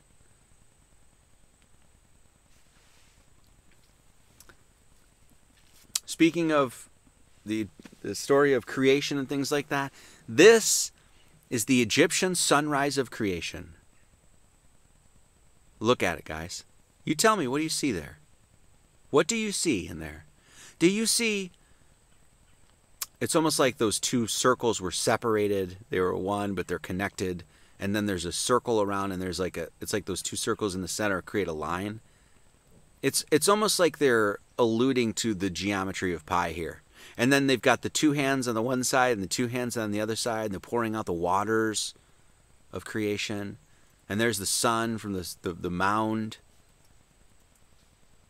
It's like they're pointing to pi. See what's going on?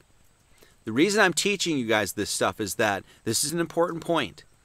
Okay? And I'm going to say this might sound a little like arrogant or cocky or something like that. That what we're teaching here is a key. A huge key to help you understand all of these different all of these different religions and mythologies and cultures and things like that. When you go, if any of these are advanced and they knew what they were talking about, we're not talking about Scientology here, okay? Any of these cultures that actually knew what they were talking about in advance, like the Norse stuff. The Norse stuff, you will find this stuff all day long. All day long. And this is a huge key to help us understand these different cultures. To help us understand what was at the core of these mythologies, what the great mysteries and riddles were. I can read this. This picture right here, I can't read all of it, but I know what they're saying.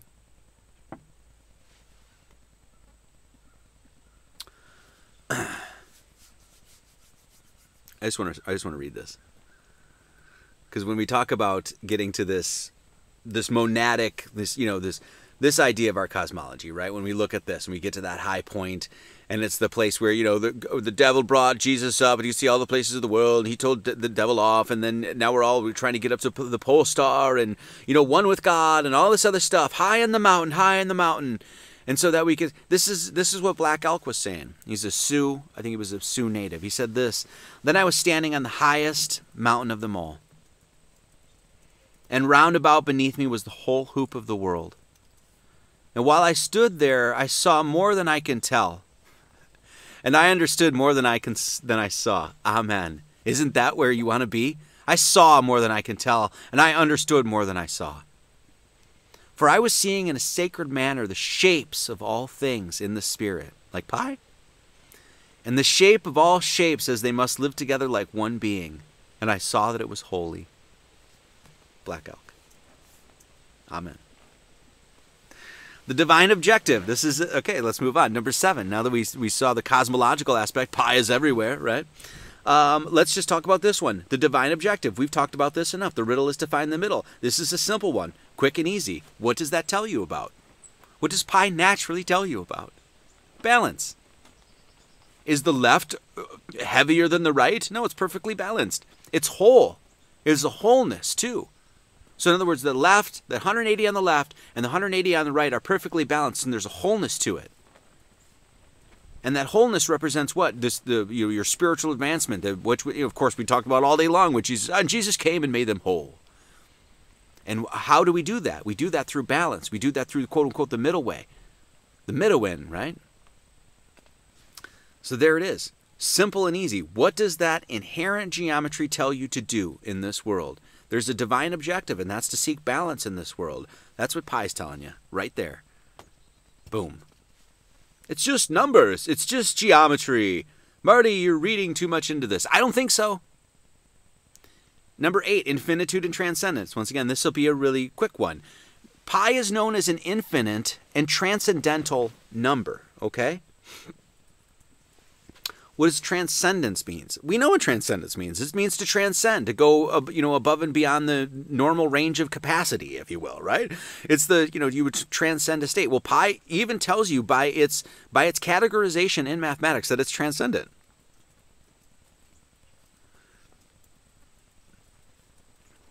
It's an endless continued fraction. Excuse me. Pi and e. Pardon me. It's an endless limit of an infinite number of digits. It just goes on and on and on and on and on and on and on and on. It just keeps going and going and going and going and going. Right? It just never stops. Like David Lee Roth. Unfortunately, well, let's hope David Lee Roth stops one of these days, because God, he's just destroying the career of Van Halen. Anyway, the numbers of pi just keep going and going and going and going and going. There's, in its natural, once again, qualities, there's an infinitude and a transcendence about it. Right? This is when we talk about transcendence, what do we mean? Well, it's all of the terms, literally the terms that are synonymous with Christ. We have literally defined logos as what? Eternal and transcendent. Now, we can't say infinity is necessarily eternal, okay? But they're, two peas in a little gay pod, if you will, okay? That's all I'm saying, right? Transcendent, what do we mean? Superior, supreme, consummate, predominant, preeminent, ascendant, paramount, superlative, unique, unsurpassed, incomparable, unrivaled, unequaled, unparalleled, matchless, peerless, supernatural, preternatural, transcendental, otherworldly, superhuman, mystical, mystic, spiritual, divine, heavenly, exalted, sublime, ethereal. All of those things, what does pi represent? All of those things. It is a superior, literally by definition, in the study of mathematics, it is a superior number. It holds a special place. There's a mystery behind it. Just like prime numbers, there's a mystery behind them, natural mystery behind that. That's true. It's unique. It's one of these numbers that it just gives you this endless string of digits, and we don't know why. It's unsurpassed. There's nothing else like it. It's incomparable. There's nothing else like it. Okay? There's a mystical quality to it. It's supernatural by the fact that it's mathematical. So all of these things, when we talk about pi having this infinite and transcendental nature, you can relate all of those things directly to God, directly to the divine meaning of logos. Period. Pi is unknowable too, right? In this sense, it's an unknowable number. Just like when it's like when see Black Elk here says, it's like, hey, it's like I stood there and I can tell, and I understood more than I saw. Like it's like I was seeing it. What did he say? Well, I stood there. I saw more than I could tell. I should say. I saw in this sense, there's just this aspect of this, like words fail. I guess my words are failing right now because words fail. And this is exactly what we've been saying. Like there's a point when you get up and out of the creation and in Polaris, right? And you're up and unifying with God, all language stops. There's no number or geometry or name or symbol or anything you can even say, right? By pi having this transcendent quality of you always have to approximate it, it's an endless string of digits, it's naturally giving us this sort of idea, okay? This is It also helps us understand when we look at pi as a transcendental and infinite number, it helps us understand that God truly transcends all of the cultures, all of the religions, all of the myths, all of people's ideas. There's something transcendent about God. And this is why we say when cultures across the world think that they have God, right? Like Christians do this all the time, and this is why we rail on them. This is why we rail on them, right? Our religion is the best one. We've got the thing. You're possessed. You're possessed. Because you're possessing something that you don't own. The Orthodox do this all the time. It's disgusting. It's disgusting. We've got the thing. You have to come to our church. Good luck. Good luck in your afterlife. Transcendence tells us that nobody owns it. Nobody's got it. It's just there. It's just in the thing. And it's beyond language. It's beyond religion. It's beyond, cultures, that sort of thing. We can do this with the, 7, the number 7. Well, 7 is set and septum and sept and 7 and sieben and shu and siete or whatever, right? Well, no, it's actually just 7. Is 7 any of those things, those words specifically or particularly? No. No, not at all. 7 is just this transcendent thing that exists. This is what we mean. This is what pi establishes. Hence why I focus on pi so much. Number 9, another really simple one. An inherent message of unity. This gets right back to just looking at the pi itself, right? Let's just go back to this. This really gets into the coincidentia positorum, or the unity of opposites. What do you see there, right? Unity. There's a separation, but they're brought together in one. The left and the right, once again, same sort of thing, but they're brought together in one. What is this? This is a cornerstone that you will find, and it's in the Bible too. A cornerstone you will find in, it's alchemy. I mean, this is one of the foundational spiritual doctrines of alchemy. It's the coincidentia positorum, the unity of opposites. And this is basically understanding that if you want to reach that state in which you can see mystically and magically, you can see that invisible pi everywhere, what you're going to need to do is unify both hemispheres of your brain and use your brain holistically. Okay? Now, I mean, I don't know if this, could we... Is your brain mimicking pi as well? Is there like a diameter and there's this like circumference? I don't know. Maybe I'm just seeing stuff now. I don't know. But what is the unity of opposites, this natural message of unity? It's bringing together the logical with the creative, the analytical with the imaginative, the sequencing with the holistic, the linear with the intuitive, the linear with the circular, if you will, the mathematical with the numerological, the linguistic with the artistic, the factual with the rhythmic, the computational with the nonverbal. Okay? This is literally what Black Elk is explaining right here. I was seeing in a sacred manner. I was using my whole brain. I was seeing the irrationality and the rationality simultaneously. I was seeing the singularity and the wholeness simultaneously. And of course, your human body, very pious. Split down the middle. It's like there's a diameter, and then you can look at this as like your aura or your your whatever. A lot of people will show this as like a toroidal field, that sort of thing, but circular. Even the toroidal, why can't I not say that this morning? I don't know. Even your torus field, how about that? Has that circular nature to it. So once again, this is seeing the metaphysicality behind the physicality. This is what they mean, and we've talked about this numerous times when it says. Faith is the substance of things hoped for, the evidence of things not seen. By it, the elders received a good report, and then it said that the worlds were framed with the Word of God. They were framed with the Word of God. To frame something means you have to use mathematics. So in other words, if we want to understand faith, we're going to need evidence, and you're going to need some mathematics. This idea of merging these sort of aspects of yourself, your left and your right, your positive, your negative, your man and your woman within you, that sort of thing. This is this inherent message of unity that you find in pi, and this is something that, once again, is found all across the world. This is what Richard Casaro, he calls the God-Self icon. And it's basically like man is the diameter strung between the two hemispheres, bringing them together to find wholeness. And that's your spiritual quest. You find it in Peru and Afghanistan and Egypt, Colombia, Italy, Lebanon, China, India, Nigeria, Spain, Iraq, Greece.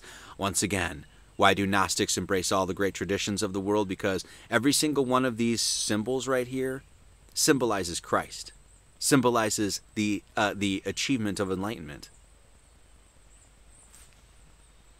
Number 10, the preeminence of the circle. One of the things that pi gives us, once again by its natural geometry, it's that sort of thing, is the preeminence of the circle. Everything is cyclical in this world, and we'll get to this when we talk about time and eternity, okay? Everything is cyclical in this world, and this is why you see on the left there's the Hunab Ku, and on the right there's the Yin Yang, and of course this is what? Just look at the sun, the path of the sun. It does circles. What does the moon do? It's doing circles. What is all of the canopy of the stars doing? They're doing circles. Everything is cyclical, okay? As we've said before, a circle itself, that itself, is living proof of design. Once again, when we say proof of God comes into mathematical proofs. Literally. If something is cycling, that means that cycle had to be set up by something, by an intelligent force, by an intelligent being. And what does this cycle? Everything. The seasons, the sun, that sort of stuff, right? Of course, once again, that circle tells us about what? How the entire, of course, we already discussed this, how the entire cosmology works. It's monadic.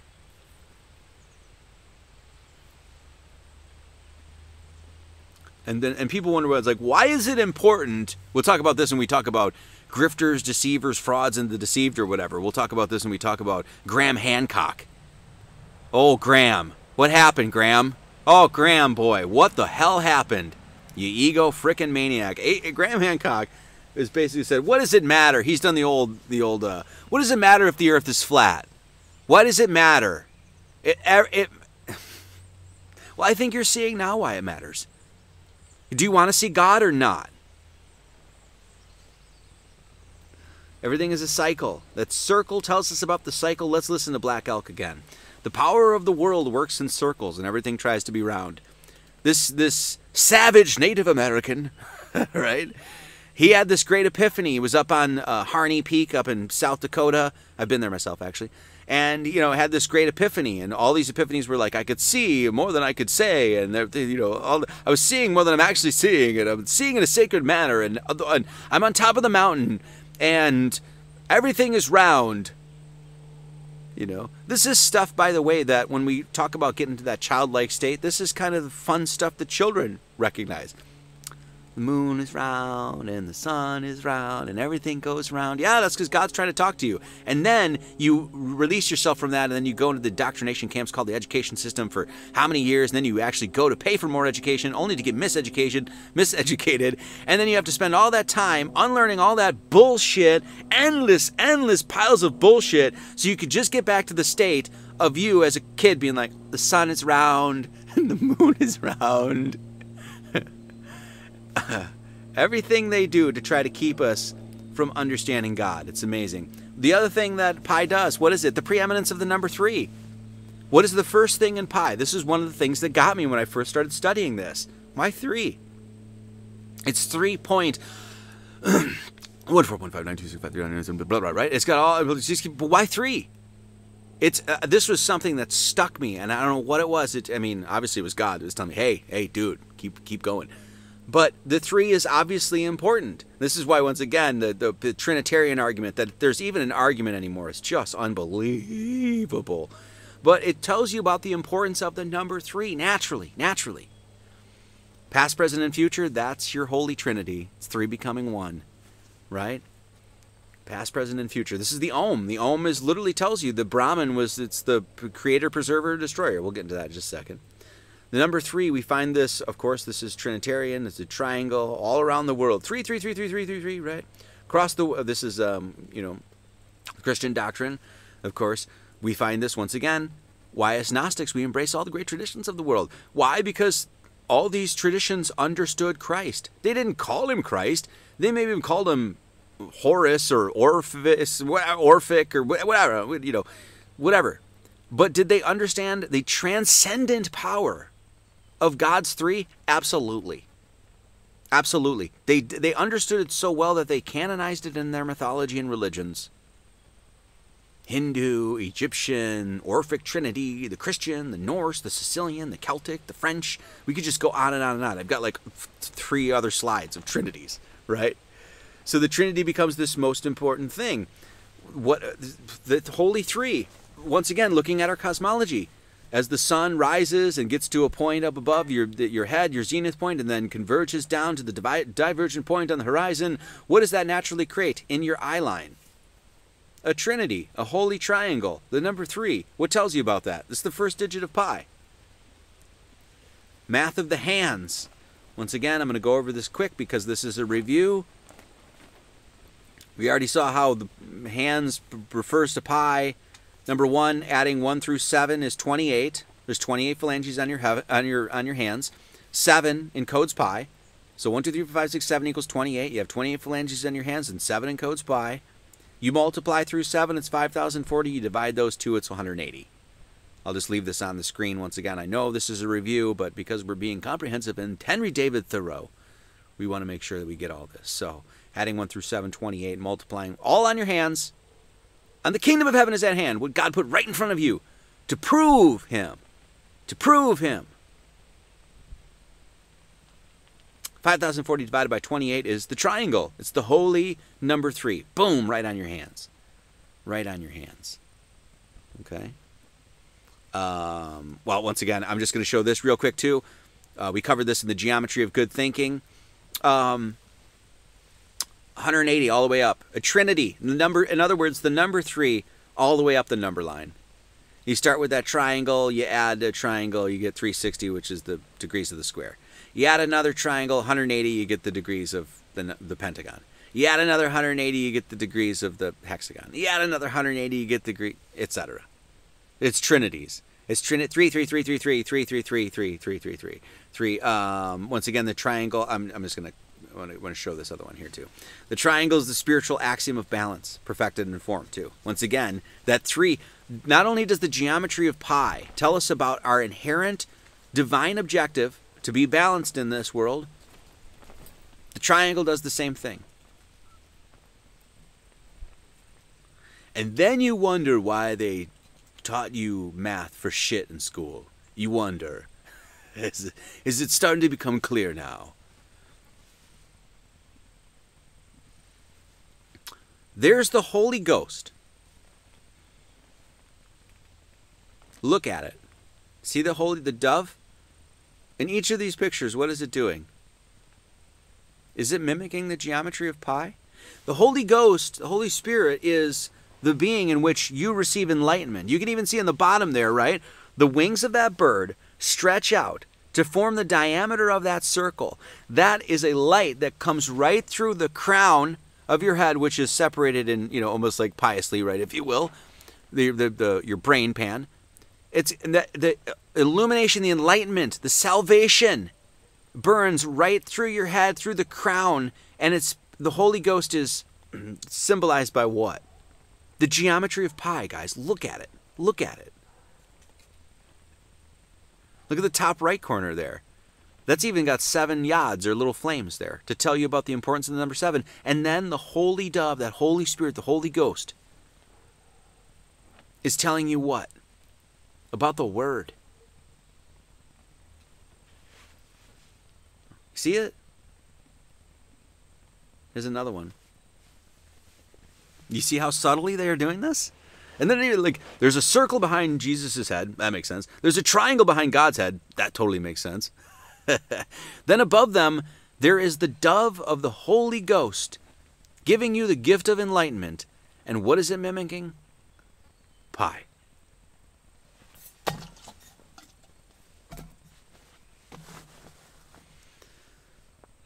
want to read this quick. Francie Higgins again. God, all these Masons. The square alone is the symbol of creative wisdom, the plumb of the upright stature of the living man, and the level, the recumbent posture of death, closely assimilating the 3 stations of the original Aryan symbolism of Brahma the creator, Vishnu the preserver, and Shiva the destroyer. The Father the creator, or Shiva the transformer. Sometimes known as destroyer, but we talked about destruction, what that is all about. It's actually transformation. Father the creator, Jesus the preserver, and the Holy Ghost the transformer. And that Holy Ghost is transforming you with what? The gift of pi. You see? It is significant that these three qualities, it is significant that of these three qualities, listen to this. It is significant that of these three qualities, beauty should be singled out as the eternal perishing and eternally reviving quality of the manifested universe. Amen. It is significant that these three qualities, beauty is the thing that is constantly revivified and destroyed, perishing and eternally revivifying itself. That happens in the present. Who's in the present? Christ. Those Masons. The Masons. All right, number 12, time and eternity. This is also why pi is related to God. Time and eternity. Let's read from Higgins once again.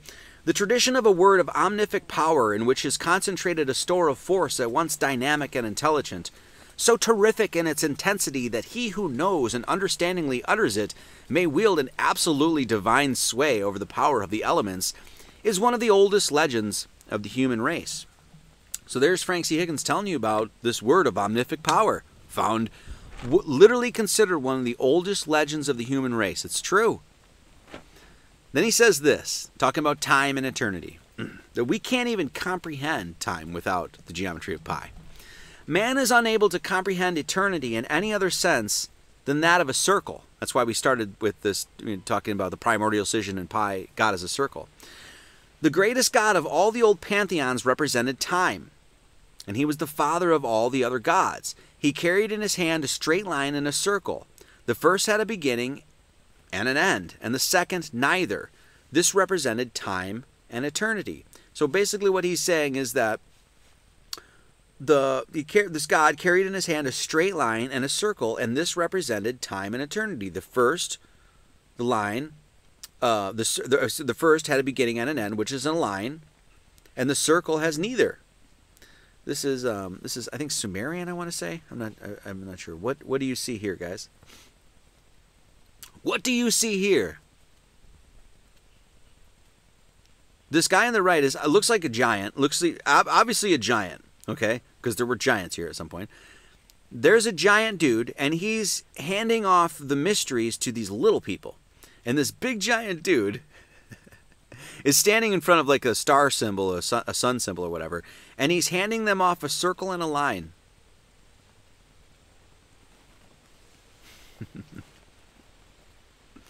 I think Higgins was right. Let's look at this. We talk about time being circular as the circle of pi and straight as well. Let's talk about this. Is pi circular or is it linear? Which one is it? Well, if it's correct, it's both. We experience time linearly. Is that how you say that? There's a beginning, middle, and end to our life. There's a beginning where we are here, and then there's an end where we leave, right? So that is a very linear thing. So people say, time is cyclical. Yeah, it is. Don't get me wrong. I'll talk about that in just a second. But what we experience is very linear. So what are we experiencing then? Something very linear and circular. Shit, very pious. Seems like we're steeped in pi here. Okay, look at the scroll. Look at how the Torah used to be written. If you see the Bible or whatever, you see sort of a linear story, and sometimes anyway, right? In general, there's like a linear story that's happening in the chapters and things like that. And that's a scroll. And what do? You scroll, you roll up the scroll, and it's a Torah. Torah is like an anagram, if you will, for rota, which basically means to rotate, right? So what you do is you have a linear story, a diameter that's rolled up to become a cyclical one, a circular. See that? So basically this linear story is now rolled up, and the linear, literally lines, it's a line of scripture, it's linear, is rolled up with the other lines in a circle. The Torah itself, the original Torah, how they used to write it, is a direct reference to pi. So is time cyclical or is it linear? It's both. It can't be. Yes, it can. I know God. So this is what I mean. This is proof. We're in this sense we're like living proof that what I'm saying is true. So Jennifer and I we met 8 years ago or whatever it was, and we've lived a linear life. We went from Hawaii and Eugene, and then we went from Eugene to Wisconsin, Missouri, all this other stuff. It's very linear progression. But during that time, all of these things kept coming up in the past that had happened again, as if we were living in some sort of circular time frame. I'll show you this. So Jennifer and I signed the papers for our house in Hawaii the day that her dad died on August 30th. When we left Hawaii, we ended up staying with my folks and bought a house up north in Beecher, Wisconsin, and moved in officially on August 30th. This was the other week, whatever, a couple months ago. We just sold our house the other week and left for Missouri the other day on a super blue moon on August 30th. Now, obviously, none of this was planned. It's just how it happened, right? And so then I jokingly said I chalk it up to a bunch of random coincidences that clearly have no grander spiritual meaning. So here we were living a very linear experience. I'm getting older, right? I'm going from young to old and older, right? But what was happening that time? Cyclical things. On August 30th, here it is again, something, it was, you know what I mean? It's now it's time to move. It was like we were living a pattern that was rolled up, in a sense. And that was just our experience. I sent this to Chance over at Interverse.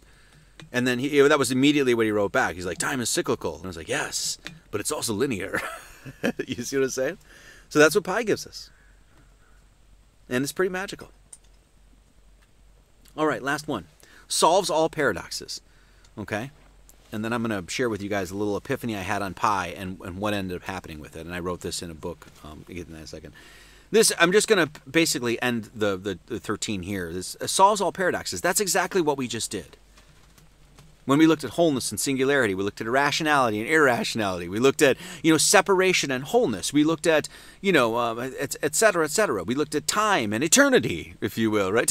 Linear and cyclical. Those things they don't go together. Yes, they do. Perfectly. And the only way that it can be, the paradox can be solved is with what? God.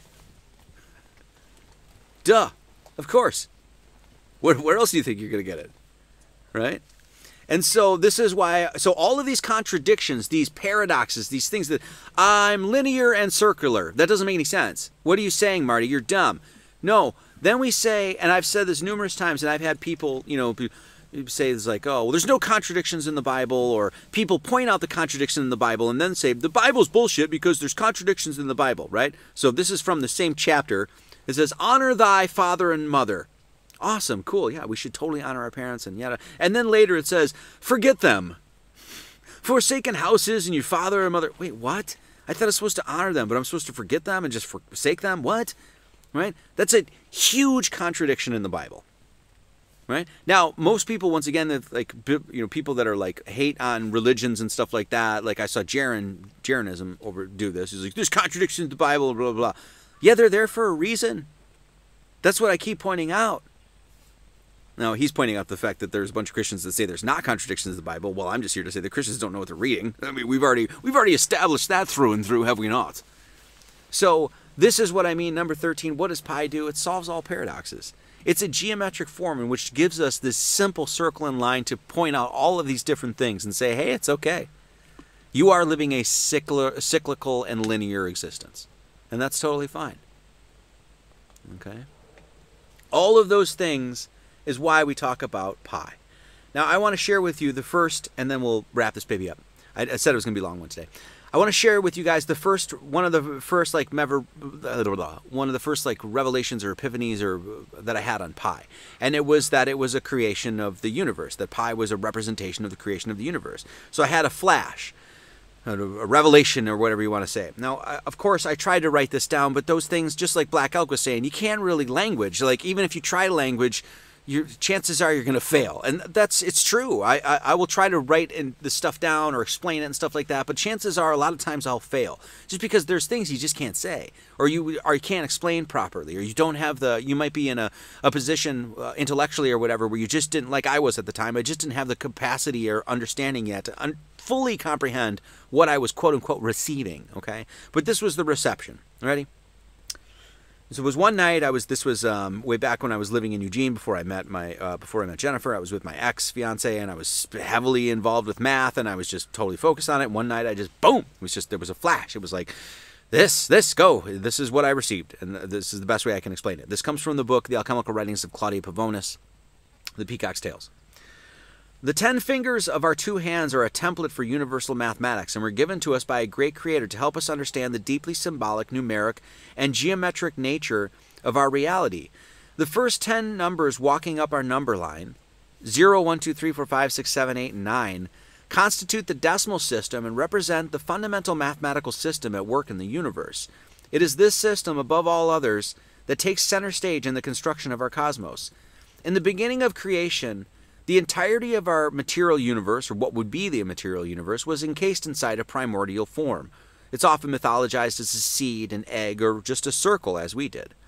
These 10 precepts or numbers were united in the beginning of time, sowing the seed of creation, shelling our primordial egg, and encircling the circumference of the circle of all creation, if you will.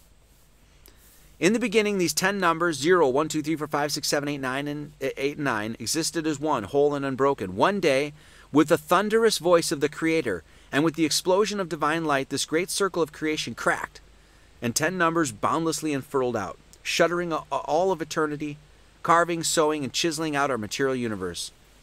This great exaltation, as we know, is called the Word, the Aum, right? And it says, I said, upon this initial ejection, these 10 principles mirrored or polarized themselves. This was the image that I had. It's like 0, 1, 2, 3, 4, 5, 6, 7, 8, 9. As soon as they were ejected, there was a mirroring. There's a principle, right? A man and woman, an Adam and Eve, a Shiva and Shakti kind of thing. These 10 numbers and their symmetrical opposites are the cosmological principles at work in the continuous creation, preservation, and destruction of our universe. This cosmic birth was the act of a great triunity, first manifesting itself within itself and then realizing that potential by dividing itself. And pi is the ratio and geometric symbol given to us to help us remember and understand this story. Okay? And it's basically, I say in short, the mathematical constant of pi is a representation of the creation of our universe. So this was this sort of flash that I had one night, and I've been basically trying to explain it ever since, right? And doing a good job sometimes and not so well other times, right? That's just kind of how it works. But so I had this epiphany where there was the numbers, there was these, I'll say it again. All of these numbers, 0, 1, 2, 3, 4, 5, 6, 7, 8, 9, were encased in a circle.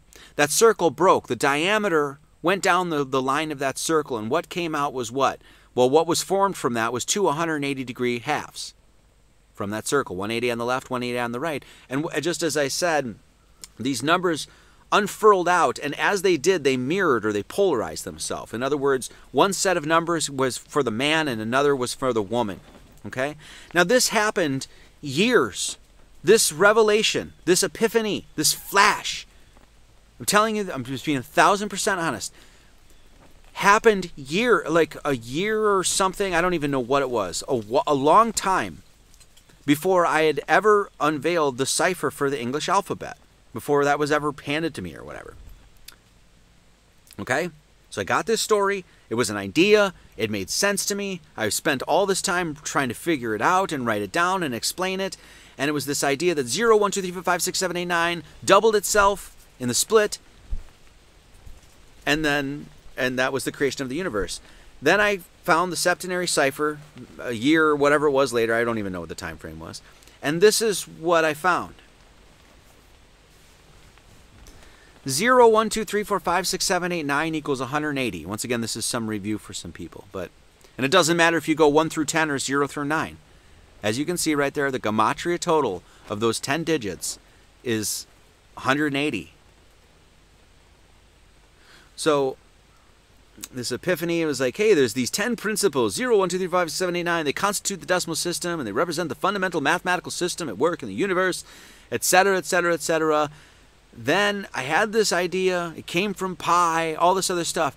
A year or whatever it was later, I forget how long it was, then the cipher came, and then I did the math to 0, 1, 2, 3, 4, 5, 6, 7, 8, 9. And do you know what it equaled? 180.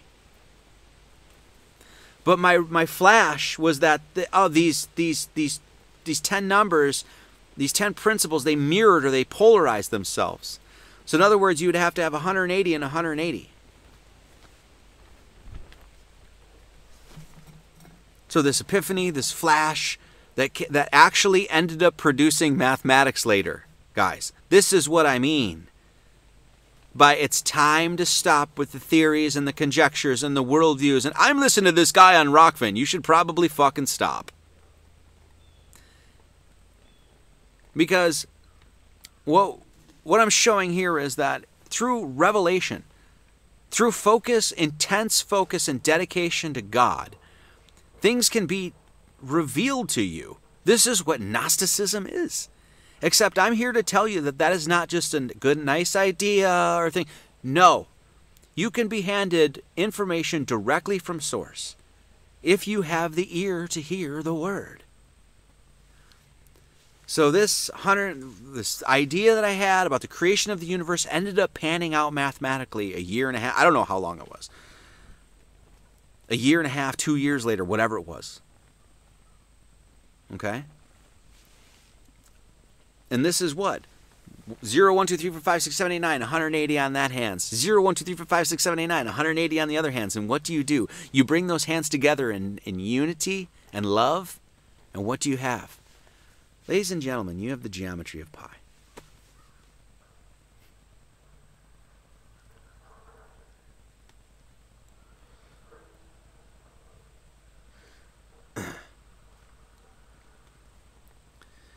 And if you bring those hands together and unify under God's almighty love, you will get your wings and you'll fly up to heaven because you'll be a good-bard. Okay? You'll be a good-bard. All right. Thank you all for... I said this was going to be a long one. Went probably 15 minutes over or so, but that's good. Thank you guys for stopping by today and spending your time with us and absorbing the material and supporting everything like that. We really appreciate it. If you would like to become a good bird, you can become a good bird at Subscribestar. You can become a Phoenix bird and a Keeler bird. You can become a Cygnus bird. You can become Tom of the Pete my bird. And someday soon here we're gonna have we're gonna have St. Thomas the Pete. We're gonna have a new Tommy the Pete. We're gonna get some chickens. So anyway, if you'd like to donate. Venmo, Buy Me a Coffee, Cash App, PayPal, Subscribestar, all that other stuff. And once again, if you'd like to support Kevin McNally, 7781 County Road 3440, Mountain View, Missouri 65548. Once again, we are not going to have any service next Sunday. My parents are coming down. My face was all screwed up because of fiberglass on my face and all this other stuff. Anyway, so I basically didn't get to work this week. So we have a lot of work that we need to do next week in order to get into our place and get it going before winter. Once again, we're in the same situation. So no service next week. We're going to take a break, take a day off. Anything that you were going to tithe, any money or anything like that, take your lady out, take your man out. Enjoy yourself, okay? This is what we're here to do. Live and joy, okay? And so enjoy yourself. So I'm just taking a little break. So thank you so much. Thank you to Content Safe for getting us on BitChute and Odyssey and Rumble and all that other stuff. We really appreciate you guys. And you can get this at the Flat Earth, Sun, Moon, and Zodiac app. That's right. The Sunday sermons are on there. I do want to say thanks to Michelle over at Michelle's Healing Home, and Mario over there, and also Chase Brew the Pious over at the Interforce Podcast. Chance at Interverse Podcast. Thank you so much. I had a conversation with both of those lovely people. And it was really great. So go check it out. Really enjoyed the conversation. Really good peeps there. Really good peeps. So, and once again, we have the church store if you would like to support, and books, music, and rosaries, and Bibles, and all that other stuff. Okay, that's going to do it. I think we have some donations. Yes. Add small acts. Small acts. Thank you so much. Last week I forgot to thank some people: Bruce Parson, Kurt Klingley, Amanda Limp, Gavin Cross, Leap CEO, Daniel Hager, Alicia Crawford. Daniel Hager and Alicia Crawford just killing it every week. God bless you guys. Allison Flynn, thank you so much. Jam Grassi, God bless you, sir. God bless you, ma'am. How dare I?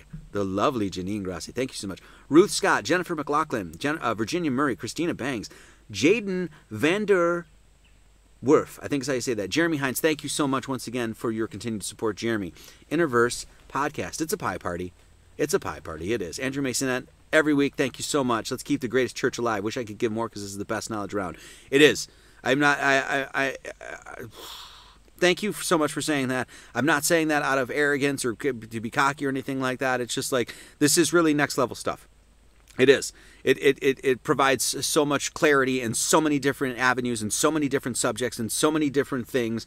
And as you can see from, the Bible, the deconstruction that we're doing on the Bible, we're making sense of that book, and it's about time. Okay, so thank you to all the people that do recognize that and support the work that we're doing here. Where are we? So thank you, Andrew. Bernadette O'Brien. Thank you so much. Javier Mujaka. Here's a slice of pie. 3141. Thank you so much. Jordan Henry, $10. Thank you so much. And let's see, Cash App. John Vina. Truth Siga. For pie. Yes, it's all about the pie. Thank you so much. Corby Olson. Tax Mickett for the sermon. I don't know what that means, but Jared Poole, thank you so much. God bless you, Mr. Poole. Ray B, thank you so much. Eugene Jacques, don't know if I ever saw the 1998 movie Pi, but would love to hear your take on it if you have. Going to do that, yes. I'm going to do that at some point because people have asked about it and there's enough there. So, Leah Steele, I appreciate you too and your message. You not only talk the talk, but you both walk the walk. Leah Steele, thank you so much. God bless you, Leah. Yes, that's what we're all about. We like to walk the walk and talk the talk. We mean what we say and we say what we mean and we do what we say. I was just talking about this morning to Jennifer about how there's a bar that's being set. I want to try to set the bar, not me personally, but help set the bar, anything like that, about a man is only as good as his word. That's it. A man is only as good as his word. If a man says, I'm going to do this, and then doesn't do it, fucking forget him. You know? And that's one of the things that it's a determining factor in who we want to spend our time with and actually give our time to moving forward. If I say I'm going to do something, it might take me 2 years to do it. Don't get me wrong, but I will do it. You know what I mean? Or I will give it everything my power to do it. I hear people say all the time, we're actually talking about something specifically right now, but people have said to us, oh, we'll be over and do that, or we'll do that, or yeah, I can help you with that, or yeah, blah, blah, and then nothing ever transpires. Nothing ever manifests. That's not a manly thing to do. You stand by your word. A man is his word. So, and that's why the word is the word. Anyway, Jennifer McLaughlin, 33. Thank you so much, Jen. David Weiss, 25 from Vegas. God bless it. I'm sorry I wasn't in Vegas. We couldn't do it. We obviously, you guys understand, but we really wanted to be in Vegas next year. Robert Questenberry, 20. Virginia Dare for a small slice of pie. Thank you so much, Virginia Dare. Jenny G, 7. The Brew Pious from Gartenville. Your name is going to, or I'm just going to keep adding terms to your name. By the next time I talk to you, I'm going to have to read a paragraph. Thank you so much, Jenny G. And who's the other one? Polymathing. What's up, my brother, Polymathing? Love you so much. Okay, that's going to do it, guys. Thank you so much for the support. We really appreciate it. We're going to listen to a song, my song, called Only in a World So Godsick. And I'm going to record this. This is going to be off the next record, one of the next records that I'm going to record. And that's it. Okay, I won't see you guys next week. Like I said, we're taking a break, but then we'll get right back into it. We've got lots of stuff to cover, lots of things going on. There is so much going on with this church right now, guys. So much going on. I can't even tell you all the things, so I'm a little bit buried right now, but that's okay. We'll get up for air. So okay, that's gonna do it for me, guys.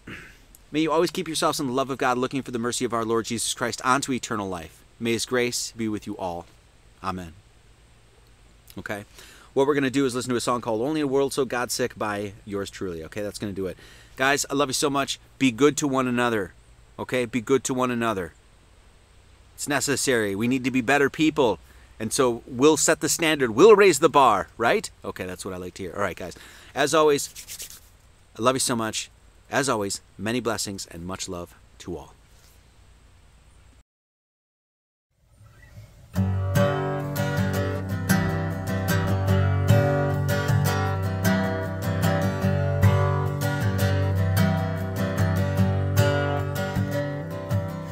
Listening to the lies of the televised tales, have wailed at the songs they've sung, and strung out of melodies that clot the blood, playing tunes angry and rough. Enough is enough, I've done had my fill, still got some fight in me. If I try to please them all, I fall all again, and heaven won't welcome me in, and heaven won't welcome me in.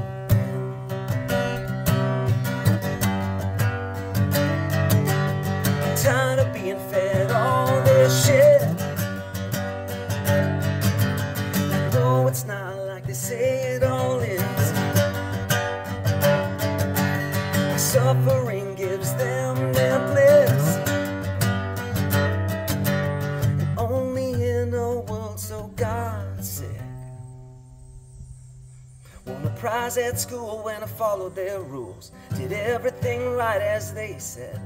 Memorized the nonsense again and again, took the test and regurgitated. Made it through the chains and hoops and fibs, quit listening to all their lies. The wiser I got, the more I learned. A man is gonna bring me that prize. That gift, it comes from the divine.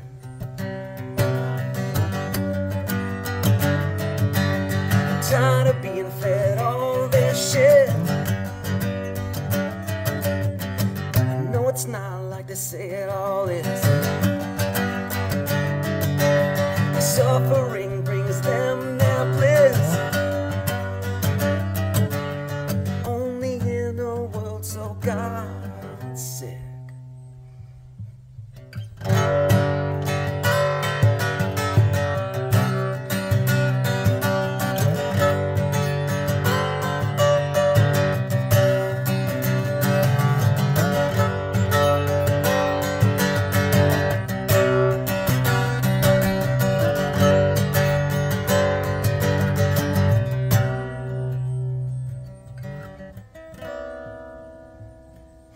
Loose the reins that stained my soul, gave my whole love back onto God.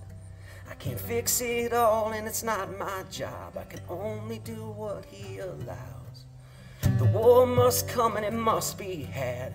Make it during my time, please. I can handle any wicked thing that they bring. Please just let the kids be, or you will answer to me.